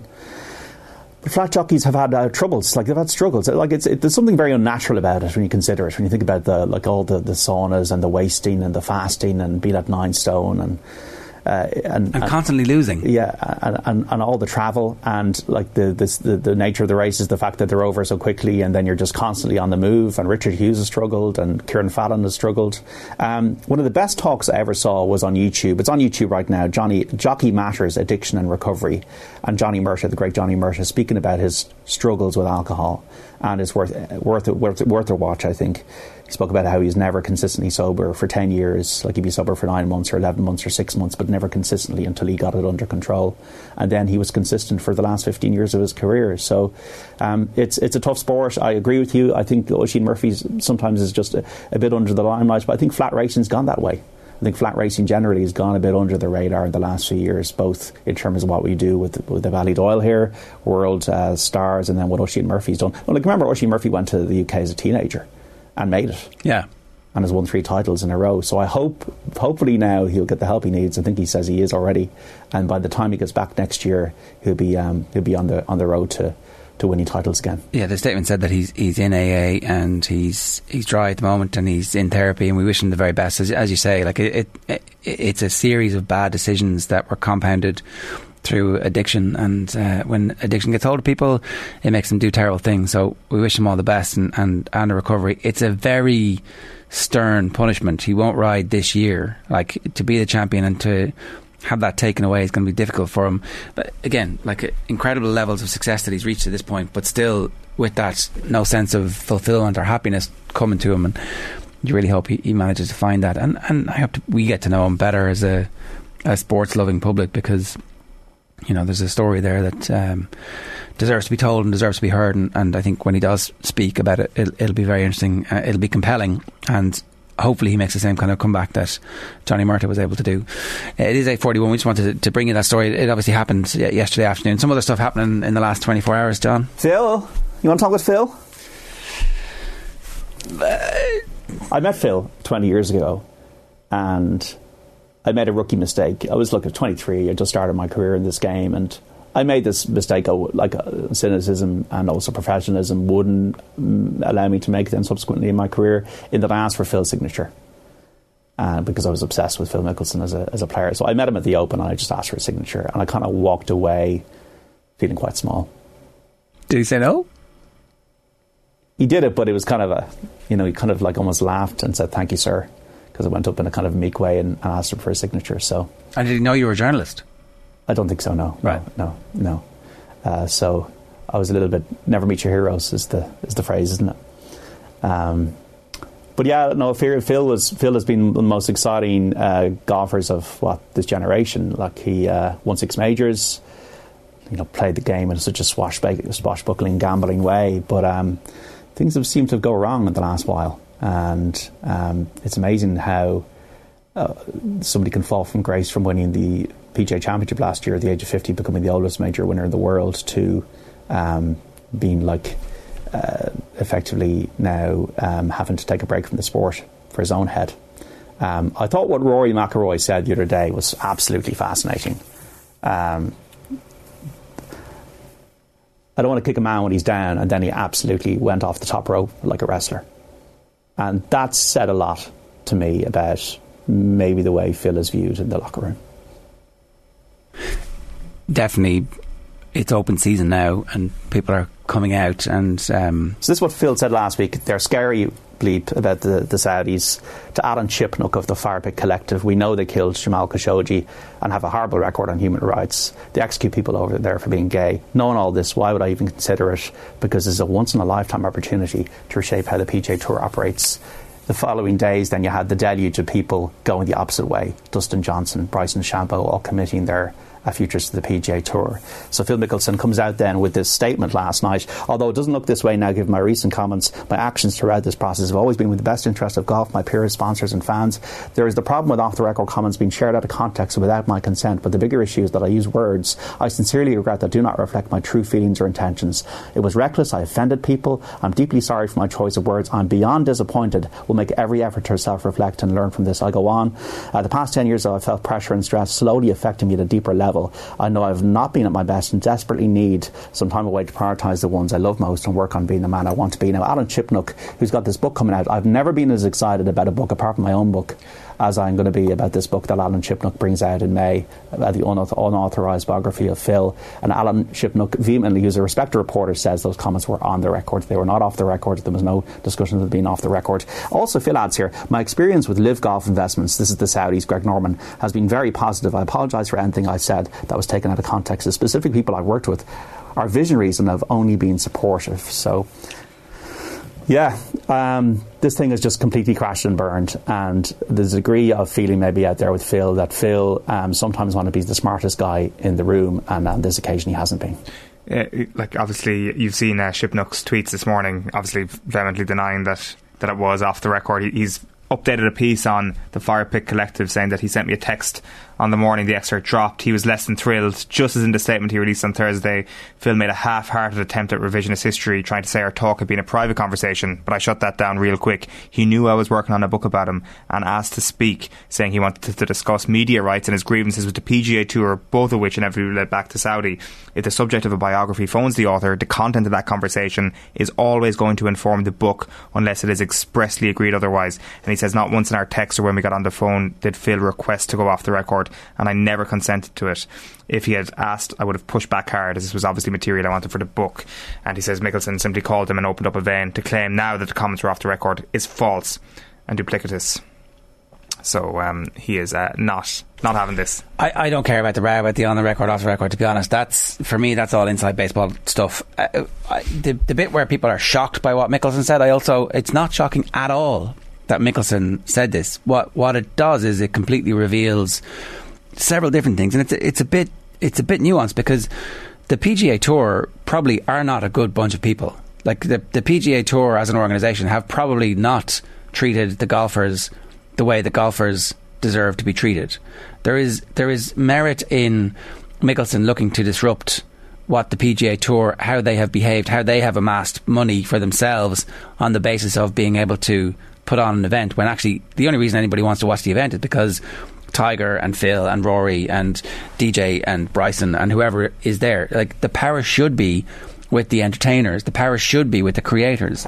Instead, the power is with the record label pressing out the 1 cent record that they're charging 20 quid for. Like, all of the money is being generated and isn't being redistributed. Now, it's being redistributed a bit more, and it's hard to make the case for multimillionaires to get more, but it's not just the multimillionaires, it's the guys who are struggling to make the cut, who actually never make money from golf, but who are there and who are entertaining stories themselves. So the bones of that's all true. How they chose to go about it, by getting into bed with the Saudis when he says they know and everybody else knows about what the Saudi regime are up to, that's fascinating, because it's the greed revealed. It's we will do absolutely anything to help ourselves to get what we want, and that is at the heart of most capitalism. Let's face it, that is exactly how people think when it comes to making money. That's what the greed is. Good. That is Gordon Gekko. It doesn't really matter. Nothing matters apart from us getting what we want. I don't really care about what happened to Jamal Khashoggi. I don't really care about what happens to gay people getting executed. That's what he's saying when he's saying I'm going to use these people, the Saudis, to get what I want. It's like, it's just how leverage works. It's just business. And you know what? There's a load of America that's gone, well, Phil, you shouldn't have got caught, but I like your chutzpah. And that's why this is very interesting. And what plays out over the next period of time is going to be interesting, because the Saudi investors aren't going to go away. Well, they bought into the Asian Tour, as I said last week on the show. They put a huge amount of money into the Asian Tour, which is world ranking points, and that's going to be there they're not going away. MBS, does he go away? I don't think so. The thing with Phil is, though, Phil has always been the apple pie guy. You know, he's been the smiling guy, he's been the people's champion, he's been the Arnold Palmer of our contemporary age, with Tiger Woods all cold and aloof, and now it looks like the whole thing has flipped. But people have short memories, and I think the reaction to Phil from his fans will not waver, because Phil is hugely popular in America, and I think people, as I said, have short memories. If Tiger Woods can come back from what he came back from, Phil can come back from this. Look, we're way over time in this, but it is time for virtual insanity.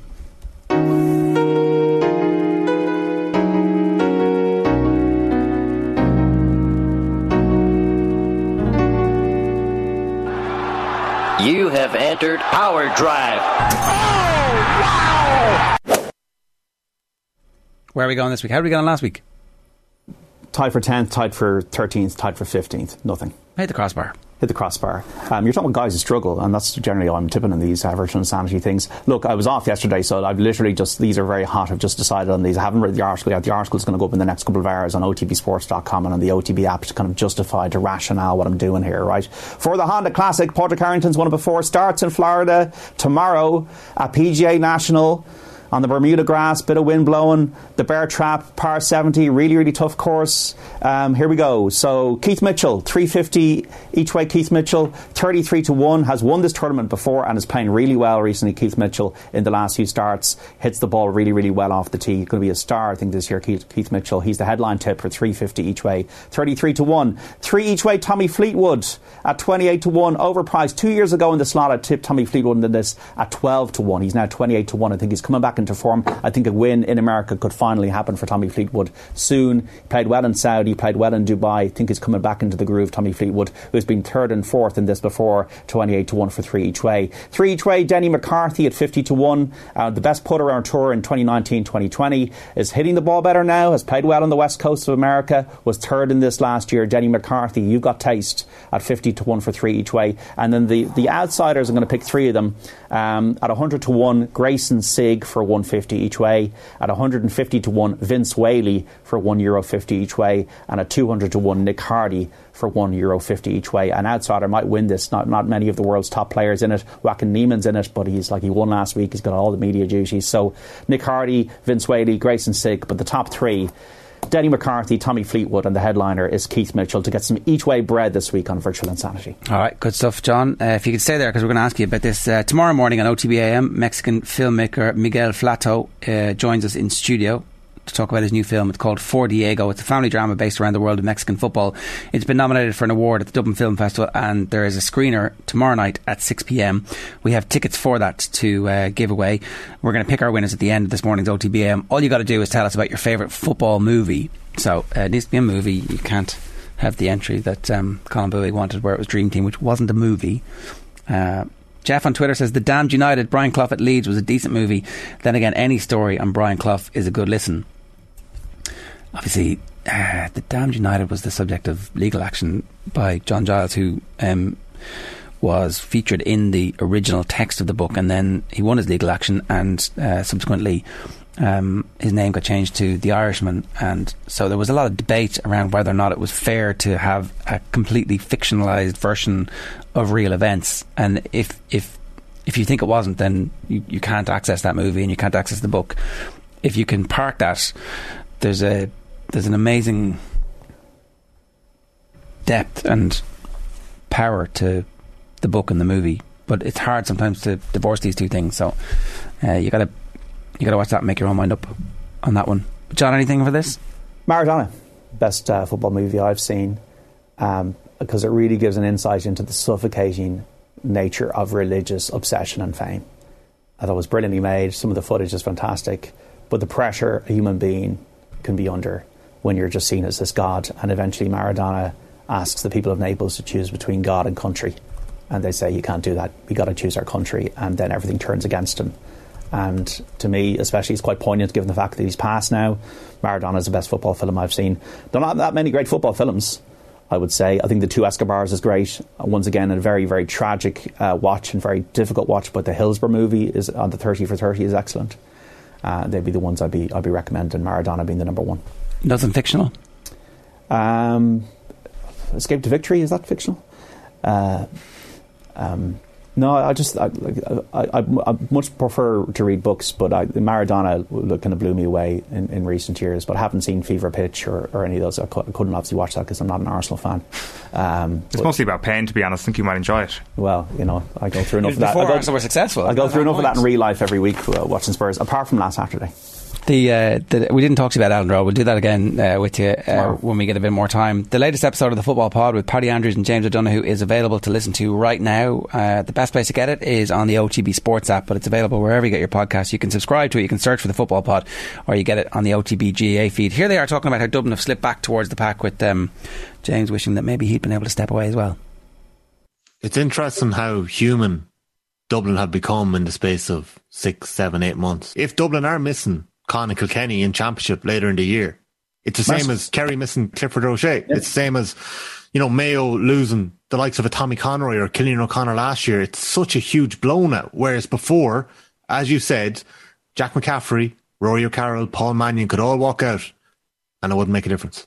But that wasn't normal. No. Like at the time you're in it, you don't appreciate it. It's just like, okay, we'll deal with this. Someone else will step in. The normal thing is that if key players are missing, it has an impact. We look at Donegal without Langan and Murphy. They will struggle without those players. You look at Kerry without Clifford and O'Shea. They will struggle. And Dublin are in the exact same situation. You take out a Fenton and a Kieran or Khan and Fenton. That has a massive impact on Dublin being successful or not. And that's normal. That's what you expect. Whereas the 3 or 4 years there where it didn't have an impact if guys were injured. No one cared. We didn't talk about injuries or suspensions or anything like that, whereas that's the reality now. And you look at the All-Ireland champions last weekend, you take out the 4 best players. That's the reality. The top teams, if you're missing 1 or 2 of your key guys, you are up against it to try and win the championship. James, Dublin are the same. It strikes me that if a reigning Kerry Footballer of the Year or Kerry All-Star had decided to take a year out of football, he'd have to be smuggled out of the county before the news broke. Yeah, I suppose. That never happened to you, did it? Did anyone ever take a year out or step away? No. You were in a different space, I suppose, your team, but that never happened, did it? I couldn't imagine anyone walking from the panel with the view, say, fair enough, does Mannion ever want to go back? Who knows? But in Kerry, I think that... I know. He doesn't. I know. Yeah. But in Kerry, I think that you couldn't leave the dressing room and try and get back in then. Do you know? I just don't think that would be an option. Is it a dressing room thing? I suppose it is. You know, you're all in it together, and if you say, "Look, I'm taking some time away," it's hard then to get back in. I suppose. Were you faced with that predicament?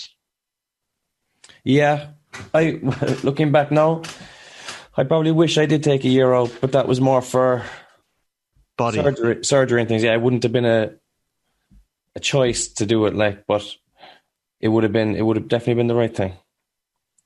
But it's a very hard decision to make because, as we said in the other week, you're greedy. You know, you're only in there for 5 or 6 years, maybe, at playing at your best. You need to take every chance. Like, it was easier probably for the boys to walk away when they had 6 All-Irelands in their back pocket. Yeah, typically great stuff there from this week's edition of the Football Pod.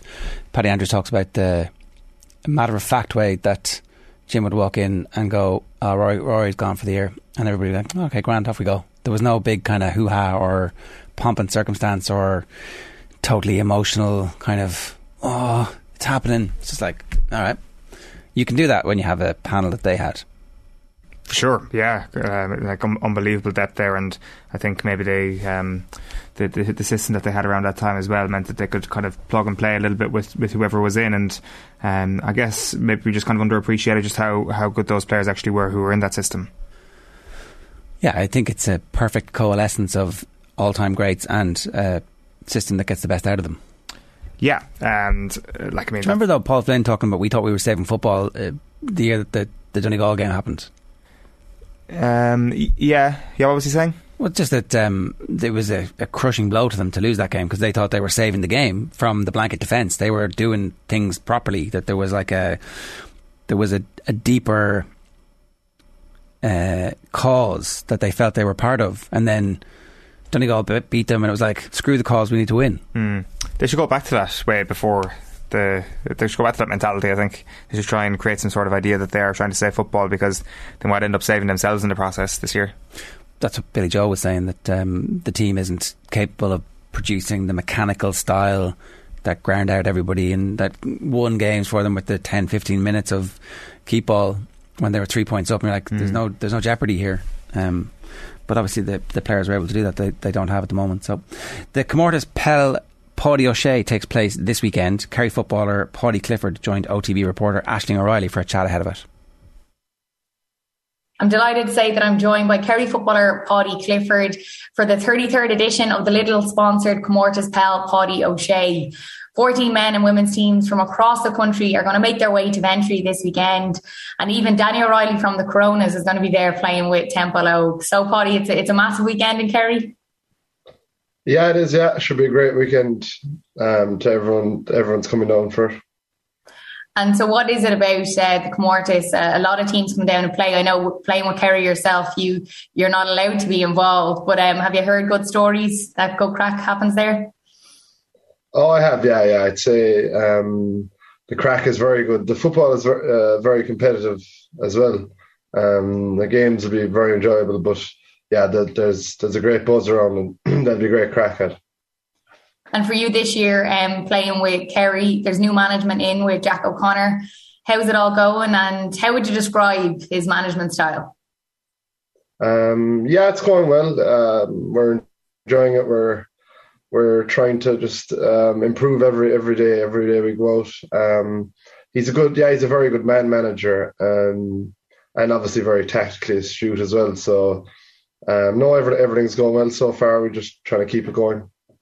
And has anything changed majorly from last year? Is it just a freshness that he's brought in? Yeah, that's it. Just a freshness, kind of a few new ideas that I suppose will happen when any management team changes. But yeah, kind of just a bit of freshness and a few new ideas. And at the moment, you've Drew with Kildare in the first round. You bet Dublin and Donegal. Do you feel that you're improving on things every game? Yeah, we're hoping to. Hopefully, we are improving. We'd be hopeful that we can just keep on an upward curve and use these league games to try a few things and get us ready for the championship. And just on last year, if I can just mention that for a moment, the hurt from losing that All-Ireland semi-final, does that still linger? Is that still maybe a motivation there for you to not feel like that again? Yes, it hurt. It hurt for a while, but I think we're just focused on this year now, and focused on just keeping putting in good performances, and hopefully our football can do the talking. And for you as well, then your journey playing with Kerry, it hasn't been straightforward. You really only burst onto the scene big time last year, and you played great stuff for your club for so long, but you just weren't in around the county setup. Why do you think that you were overlooked maybe with Kerry county football for so long? I'm not too sure. I suppose maybe I just hadn't done enough, hadn't played well enough for a long enough period. It's probably the reason. And then I did a lot of work on my in the gym on my speed, skills, things like that. And when I did get the chance, then I suppose I was kind of ready for it. Yeah, definitely. And obviously you had seen David, he's your younger brother, so he would have been there playing. Was it tough at times to see him playing at that level, wanting to be there as well? No, it wasn't. I was always just concentrating on doing my own thing. I was happy for him when he was in the positions he did very well, minor and things like that. So no, I wouldn't say it was tough, no. And last year as well, many people said that you were the main difference really in that Kerry team, just the way you feeded the ball into the likes of David and Sean O'Shea. It sort of gave them a new lease of life to not have to come out as much and do that dirty work that you've done so well. Do you like that sort of playmaker role? Yeah, I like doing that. I like assisting really nearly more than scoring. But when I do get the chance to score, I'd hope that I can take the chances as well. But yeah, that's my favourite part of it, trying to be a playmaker. And can you tell me about when you did get your first call up? What was it like? Yeah, it was after we won the first county championship. I got the call from Peter to say, would you come in or whatever, and I was delighted. Obviously, at the time, I went to America that summer. Had a great time, and I probably would have went back to America again the next summer. But yeah, I was happy to get the call, and I knew then that's where the work would start. Well, that's good. You got to go to America, because sometimes when you get in with the county, all those sort of things go out the window, and you can't travel over there. Who did you play with over there? I actually played with Donegal in New York. Oh, brilliant. Yeah, I played with Calvin over in Gaelic Park. It's brilliant, isn't it? Oh, it actually is, yeah. And like, it's an AstroTurf, but it's nice and soft, so it's a nice AstroTurf to play on. Yeah, I used to love playing. It was fast. I used to like very fast pace. Yeah. Yeah, no, it was actually very enjoyable. There was a great buzz around Gaelic Park. You know, there'll always be a few games on. Mm-hmm. So you got to meet people, and the football is very competitive. And the crack was great crack over there now, in fairness. Yeah, it's Paudie Clifford in conversation with Ash. Ash is going to be down at the Comórtas Paudie Pella. Comórtas Pella Paudie O'Shea. That's the correct order. We've been down at it various years in the past. It is obscene levels of crack. Is it? I've never been. Ah, really? Yeah. Ah, you should go. Oh, I didn't know you'd never been. No, yeah, never been. Ah, look. Well, that's on the plan for next year. It's on the bucket list. Or, I mean... It's like Coppers on the night of All-Ireland final. Well, it's based out of the pub, basically, is it? It's wild. We did the show on the Friday night thinking this would be grand. Nobody was there for the first hour, and then all of a sudden it was like... a bomb goes off of human flesh. It's nice. And that's exactly what you want. It's the hurling and football teams they were all taking part. It's so big now that it's in multiple different venues. It's wild and it's brilliant. Brilliant. And I presume that the centre of your night is the pub, or is it multiple different places? Well, the pub is obviously it starts the there. Epicenter. It's like of human flesh. You're very close to loads of other places. Yeah, yeah. So it's a multi-venue night. It's a great idea, in fairness. I mean, in the wilds of February, like that completely makes it. Like I was down there before Christmas at Other Voices in Dingle, and we were just kind of saying to ourselves, if this wasn't raining and it wasn't like a tornado outside, this would be way worse. I mean, what you want is ridiculous conditions. How important is Paudie Clifford to the team? What does he need to do this year for them to be a point better than Tyrone in an All-Ireland semi-final? Because that's all they needed to do to win the All-Ireland last year. No, it doesn't need to be much better, does he? He's an All-Star. First full year and he wins his All-Star. He was pretty exceptional last year. Maybe Sean O'Shea will play a little bit further away from goal this year, so he'll be kind of more of a link man, more of a runner with the ball, and it's going to be more about O'Shea's understanding of David Clifford as opposed to the two brothers' understanding, so he's still going to be a guaranteed starter. Colin Boyle, again, I keep going back to this because it was so interesting. It was like he dropped off the panel, disappears for a couple of years, goes off and gets a friend who went to UL to teach him how to strength and condition himself, and comes back and he's ready, and then reels off 4 successive All-Stars, like one of the few footballers in the history of the game to be an All-Star 4 years in a row, but having been completely out of the system. Like, no, you're not good enough, you're too windy for us, that's not what we want. And then it's like, actually, I can make it. And then he makes it right to the level where he's an All-Star every year, even when the team isn't winning. Like the late bloomer in Irish sport has been the mainstay of our international soccer team for a long time.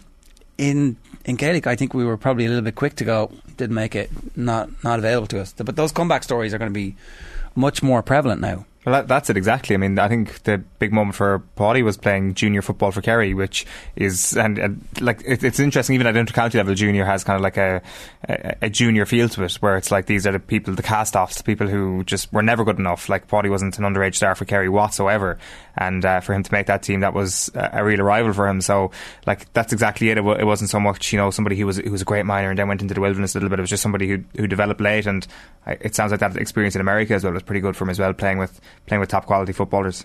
9:07 this morning. Here's what's on OTB Sports Radio today.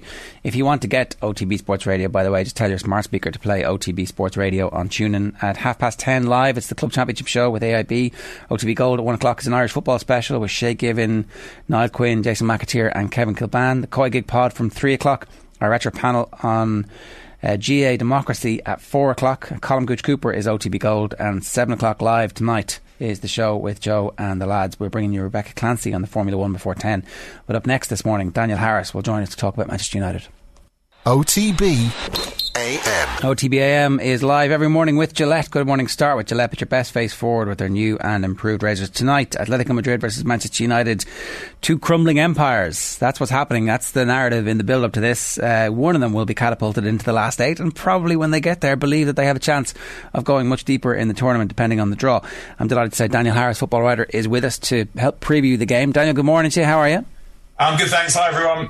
What are your levels of expectation as a Manchester United supporter this morning? As a United supporter, I think United should win this time.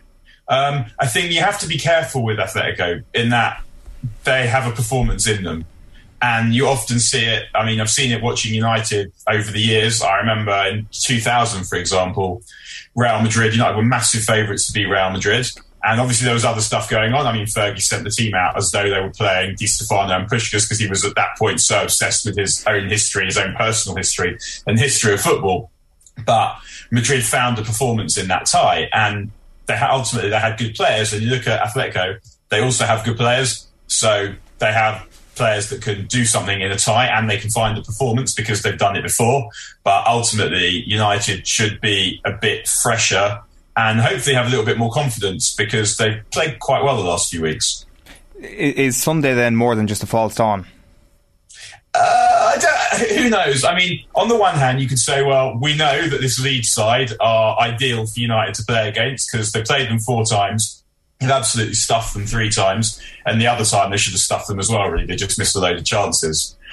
So there is that. But on the other hand, if you could look at the Leeds game as a continuation of what we'd seen really, like they played really well in the second half against Brentford. They played well for a little bit against Villa. They played really well against Borough, managed to stuff it up. They played well for a half against Burnley. They played well for not so well against Southampton. But they've been getting much better over the last few weeks. And I would say that they're defending quite well now. Bruno had a bad start to the season by his standards, but yet was still creating more chances than anyone else in the league. But now he's actually playing well as well. Sancho is settled, playing well. So it's not hard to find a way to victory for them. But at the same time, you also know that these are entirely unreliable, so you can never be quite sure what's going to be. And as I said about Atletico, that they have class players who know how to turn it on in big games. And so if they were to pull a performance out their arse this evening, no one would be that surprised.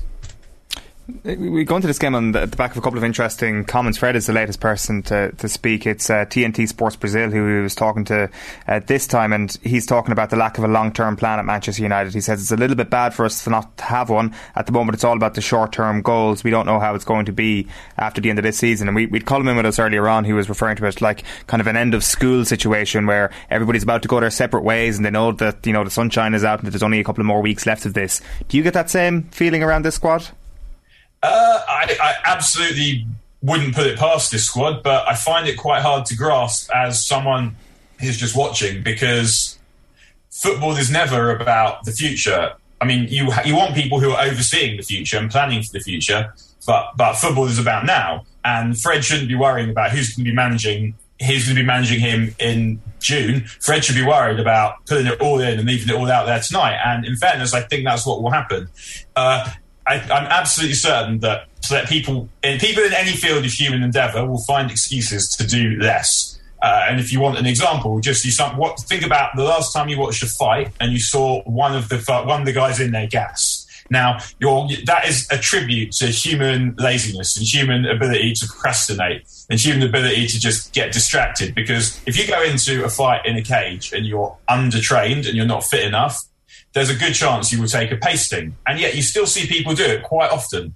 So the idea that footballers would find an excuse to not put it all out there or to not work as hard as they should or to find an excuse for not winning is obviously not that surprising.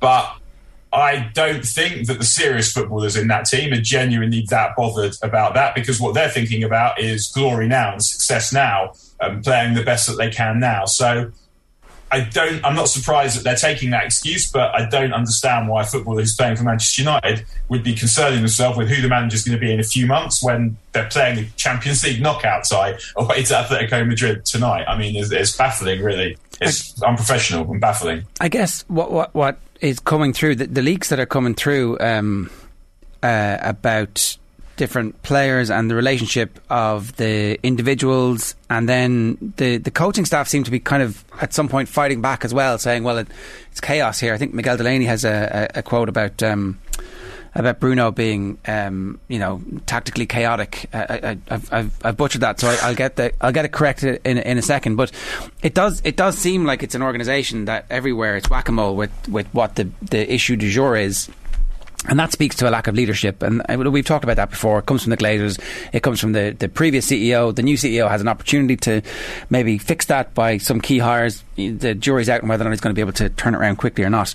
In the meantime, right, are you seeing enough from what Rangnick is doing to suggest that actually there is a plan there? It's just whether or not the players are implementing the plan. There's definitely a plan. I mean, Ole had a plan. It might have not been a good plan. It might not have been well communicated. It might not have been suitable to the players, but he had one.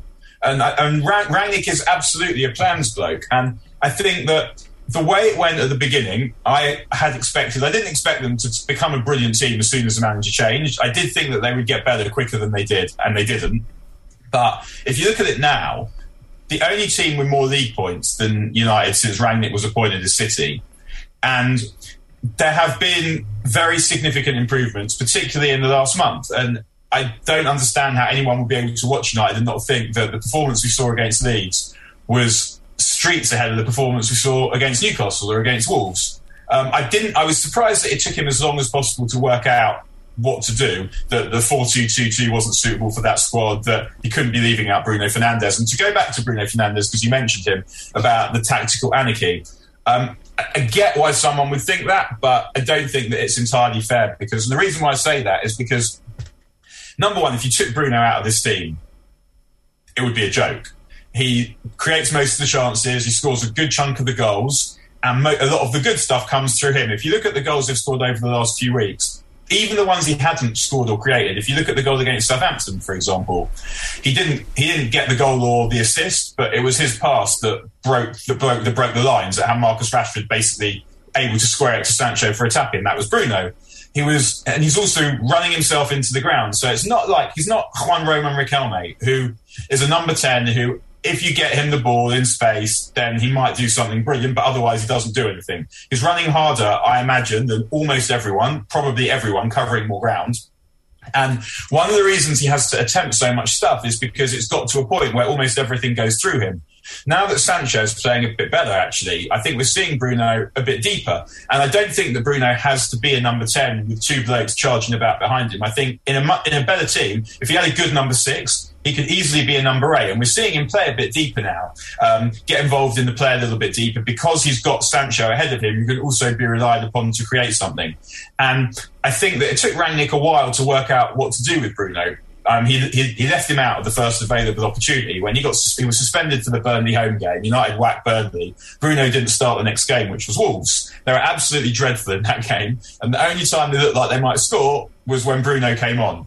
Admittedly, he missed a very presentable chance at 0-0 in that game that you wouldn't expect him to miss, but the fact remains that they had absolutely nothing until he came on. So in terms of tactical anarchy, I don't think that there is necessarily a problem with that per se, and that football is chaotic.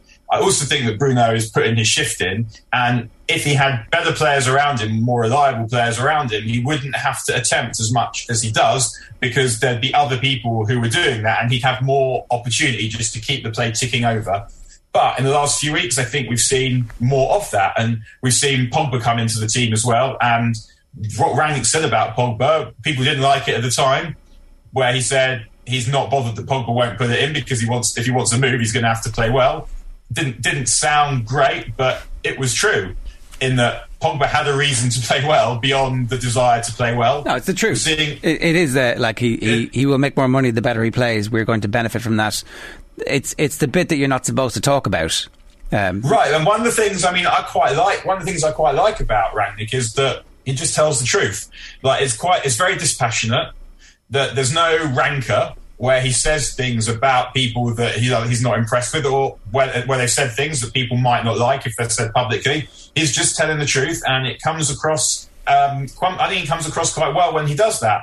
The thing with any manager ultimately is, however well you come across, is never going to override what does or doesn't happen on the pitch. And it's been very clear over the last few weeks. You've seen United get better, but they haven't really played anyone that good. And the best team probably that they played was Southampton, and they struggled in that game. So you could easily see them struggle tonight, but it would be wrong. I would struggle to understand anyone who would say that there hasn't been progress in the time since Rangnick took over, because they're much better than the team that lost 4-1 to Watford. And if you look at how they played in that game, the improvements have been gradual and incremental. It hasn't been a good performance here, a rubbish performance there, really. Over the last month or so, the performances have just been gradually improving bit by bit. And I was heartened against Leeds because when you saw the weather, you're kind of thinking, not sure I fancy these in that game, but they absolutely put it in. And it's one of the first times I can remember in recent times seeing United winning a physical battle, which they did. And when things went against them, when they tossed the 2-0 in less than a minute in the second half, that would have been an excuse for them to fold. We've seen them struggle in those kind of adverse circumstances over the last bit, but that wasn't what happened. They hung in there. They went again and they won 4-2, and they could have easily won 5-2 or 6-2, and that was a massive improvement. But again, in parentheses, this Leeds team are perfect for United. They were missing a lot of their best players also. So, I mean, you would never... This team are a long way away from being anywhere where you could possibly rely on them to do anything.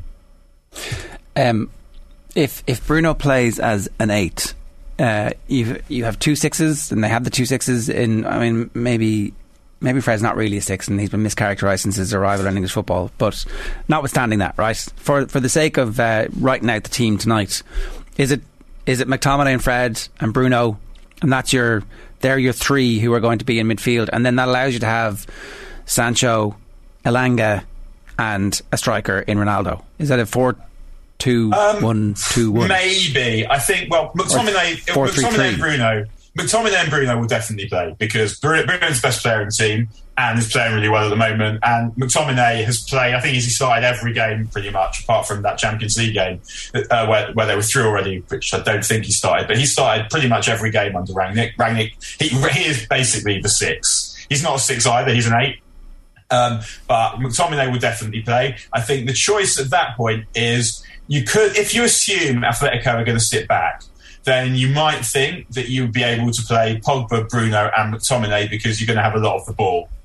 I don't think Ralph will do that. I think that he'll probably play Fred as well, who's also an 8, because he'll want Fred's energy and he'll want Fred's protection because he will run harder than Pogba will. The question then at that point is what you do with Pogba, because he's actually a pretty good sub, someone to bring on when the game slows down a bit, who is physical, he's got a beautiful touch, and he's playing well. What I would think about doing, I don't think Ralph will do this, but what I would think about doing is I would probably play Sancho on the right and Pogba on the left of the attack. And the reason that I would do that is because we almost know for sure Atletico are going to sit back. So the pacing behind of whichever it is, of Elanga, Lingard or Rashford, is not going to be that necessary in this kind of game. Whereas if you've got Pogba and Sancho and Bruno, you've got 3 lock pickers there. So if you don't think he's going to do that, what do you think he's going to do, and where will he play Pogba? I think that he'll leave Pogba on the bench. I think it will be Fred, McTominay, Bruno and Pogba on the bench. And then the front 3, I think, will be Elanga, Ronaldo and Sancho. And the reason I think that is because Lingard played the last game. I don't think he played Lingard. I don't think Lingard will play tonight. I mean, he played okay in the last game, but he didn't play that well. And also, what we're seeing from Rangnick is that he obviously much prefers Sancho on the left to the right, because whoever the other attacker is, he's basically compromising that player because he really wants to play Sancho on the left. And I think he wants to do that because on the left, he can get Sancho nearer to goal, and he's also more involved in the play as a playmaker. And I think what he's saying is, Sancho's the best of all the options, so he's going to play in his best position and the others can just make do. So I don't think Lingard's not a right winger. I mean, really, Lingard's number 10, but you could play him on the left, again, to get him closer to goal. But if you play him on the right, as he started against Leeds, he's unlikely to go on the outside. I don't think that's what he's going to do with Lingard tonight. Elanga's a little bit more versatile in terms of he's got a bit more pace than Lingard, he's a bit stronger than Lingard, and just more of a goal scorer than Lingard. So I think that it'll be Elanga on the right because Rashford is just not playing well, and it's kind of hard to understand why that is. I must confess, I thought Rashford will come back from injury flying because he's obviously a good player. We know how good he is, and he'd had the time off to get himself healed. He'd had a rest, had a mental rest.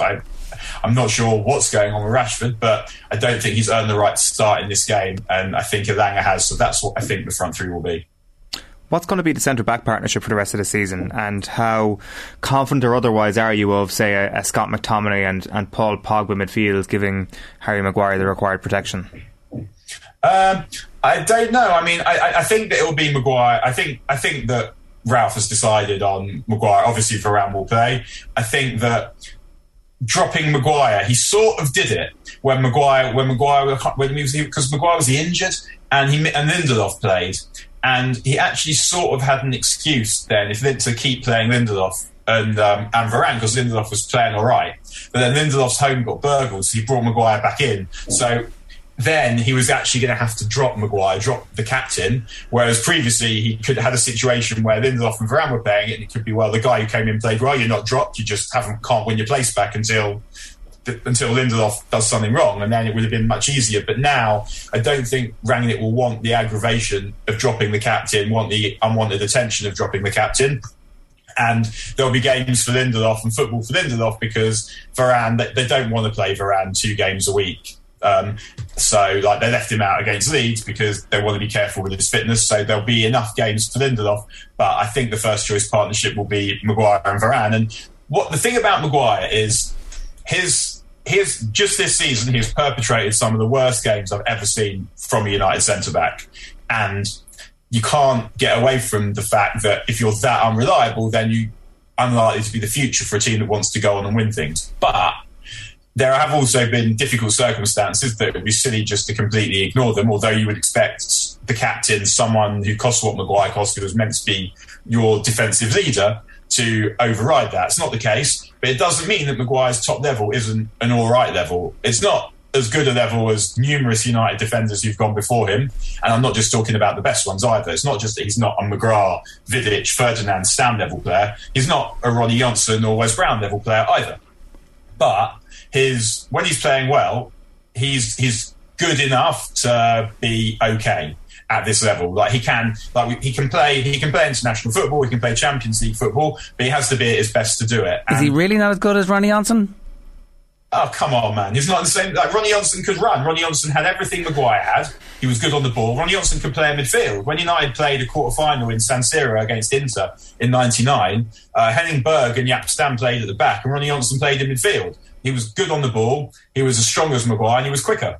He was a much better player than Maguire. It's not even close. And similarly, Wes Brown, a much better player than Maguire. But that doesn't mean, because these other players were much better than him, that Maguire isn't a useful player. He doesn't have attributes. His attributes aren't as strong as you would like them to be, and he's not as reliable as you would want him to be. And what he doesn't have, another defender who isn't someone anyone would even think of, Mikael Silvestre, was error-prone in a way that Maguire is, but he had recovery pace that Maguire doesn't have. And the other thing we should say in Maguire's defence, I think, is that if you are a defender who has a slow turning circle and doesn't have a great deal of pace, then you could do with a keeper behind you who comes off his line. De Gea doesn't really do that. And it may well not be a coincidence that Maguire's best run of form for United in the second half of last season came when Henderson was in net. But the best defenders don't require that. They don't require a goalkeeper to have a particular style of goalkeeping. But if you're slow and you keep a high line, you want to keep a high line, then a goalkeeper that's rooted to his goal line is not helpful. And we can understand all those things about Maguire, that the whole team was chaotic at the time, but ultimately, if you're the captain, you're meant to be the defensive organiser. A lot of those structural faults are your business to try and sort out. And also the mistakes that we've seen Maguire making this season, we're not just talking about, oh look, he's been left on his own by a centre-back partner, or the full-back's not covering him, or the goalkeeper's rooted to his line. They're mistakes that you wouldn't want to see from a child. They're losses of composure, they're losses of concentration. And ultimately, as a player, whatever's going on behind the scenes, you have to take responsibility for your own performances. And Maguire, I'm sure, takes responsibility for his own performances that he'll know haven't been good enough. But again, his top level, Maguire playing well, is an all right level and should be good enough to be able to deal with João Felix and Luis Suarez, especially given he's going to have Rafael Varane next to him. I know that he doesn't go underappreciated by Manchester United fans, but if Wes Brown was 15 years younger and was playing in the same era as Harry Maguire, do you think that your point there about him being much better than Harry Maguire, do you think that would be just naked for everyone to see? Because even if you judge it through the prism of England, he finished up with 23 England caps, and Harry Maguire's already well into the 40s at the age of 28. Granted, he's not competing with Ferdinand and Terry for jerseys in the team. And Campbell and King and injury. And Carrer. And injury. and Carragher, like there was loads of good centre-backs around, like brilliant. The best centre-backs in the world were English at the time Wes Brown was playing, but also Wes Brown struggled with injury. But I mean, Wes Brown played centre-back in United back four that kept out Barcelona for 180 minutes of a Champions League tie. And his performance in that second leg against Barca was probably the greatest performance I've ever seen from a United defender. Definitely the best since Maguire in the 85 Cup final. So, I mean, again, like Wes Brown was strong. He was stronger than Maguire, I would say. He was quicker than Maguire. He was better on the ball than Maguire. Like Fergie said, Wes Brown was one of the best natural defenders he'd ever seen. I would say the injuries that Wes Brown had early on in his career, he became sort of more of a tough defender rather than a good on the ball defender. It sort of felt like he lost a bit of the ability on the ball with the injuries. But Wes Brown played right back in the team that won the Champions League. So that guy could play football. At 17, I think he was.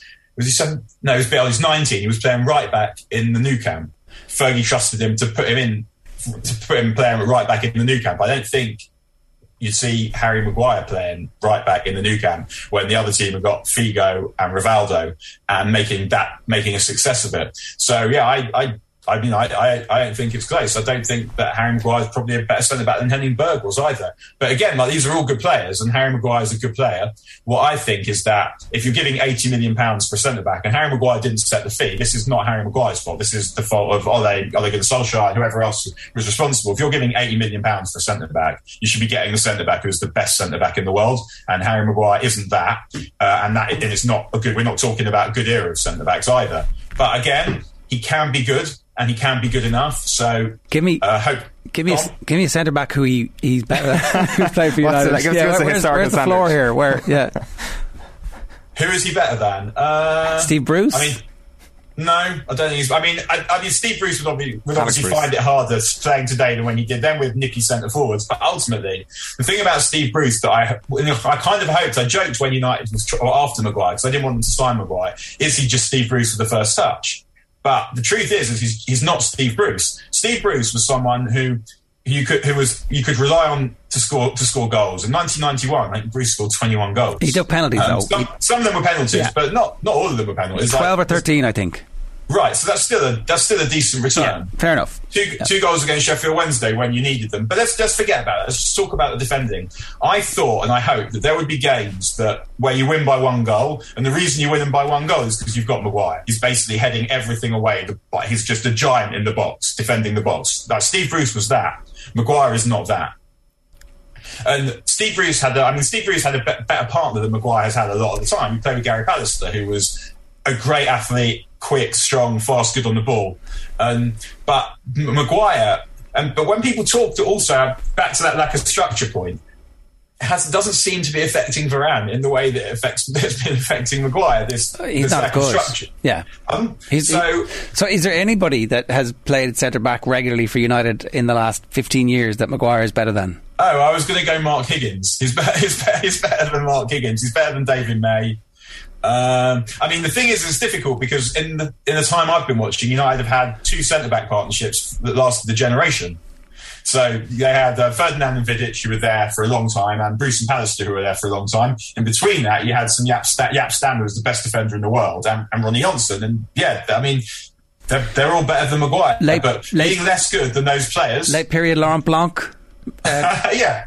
He's Prunier? not as good on the ball as Blanc was. Did Prunier play enough games to qualify for this?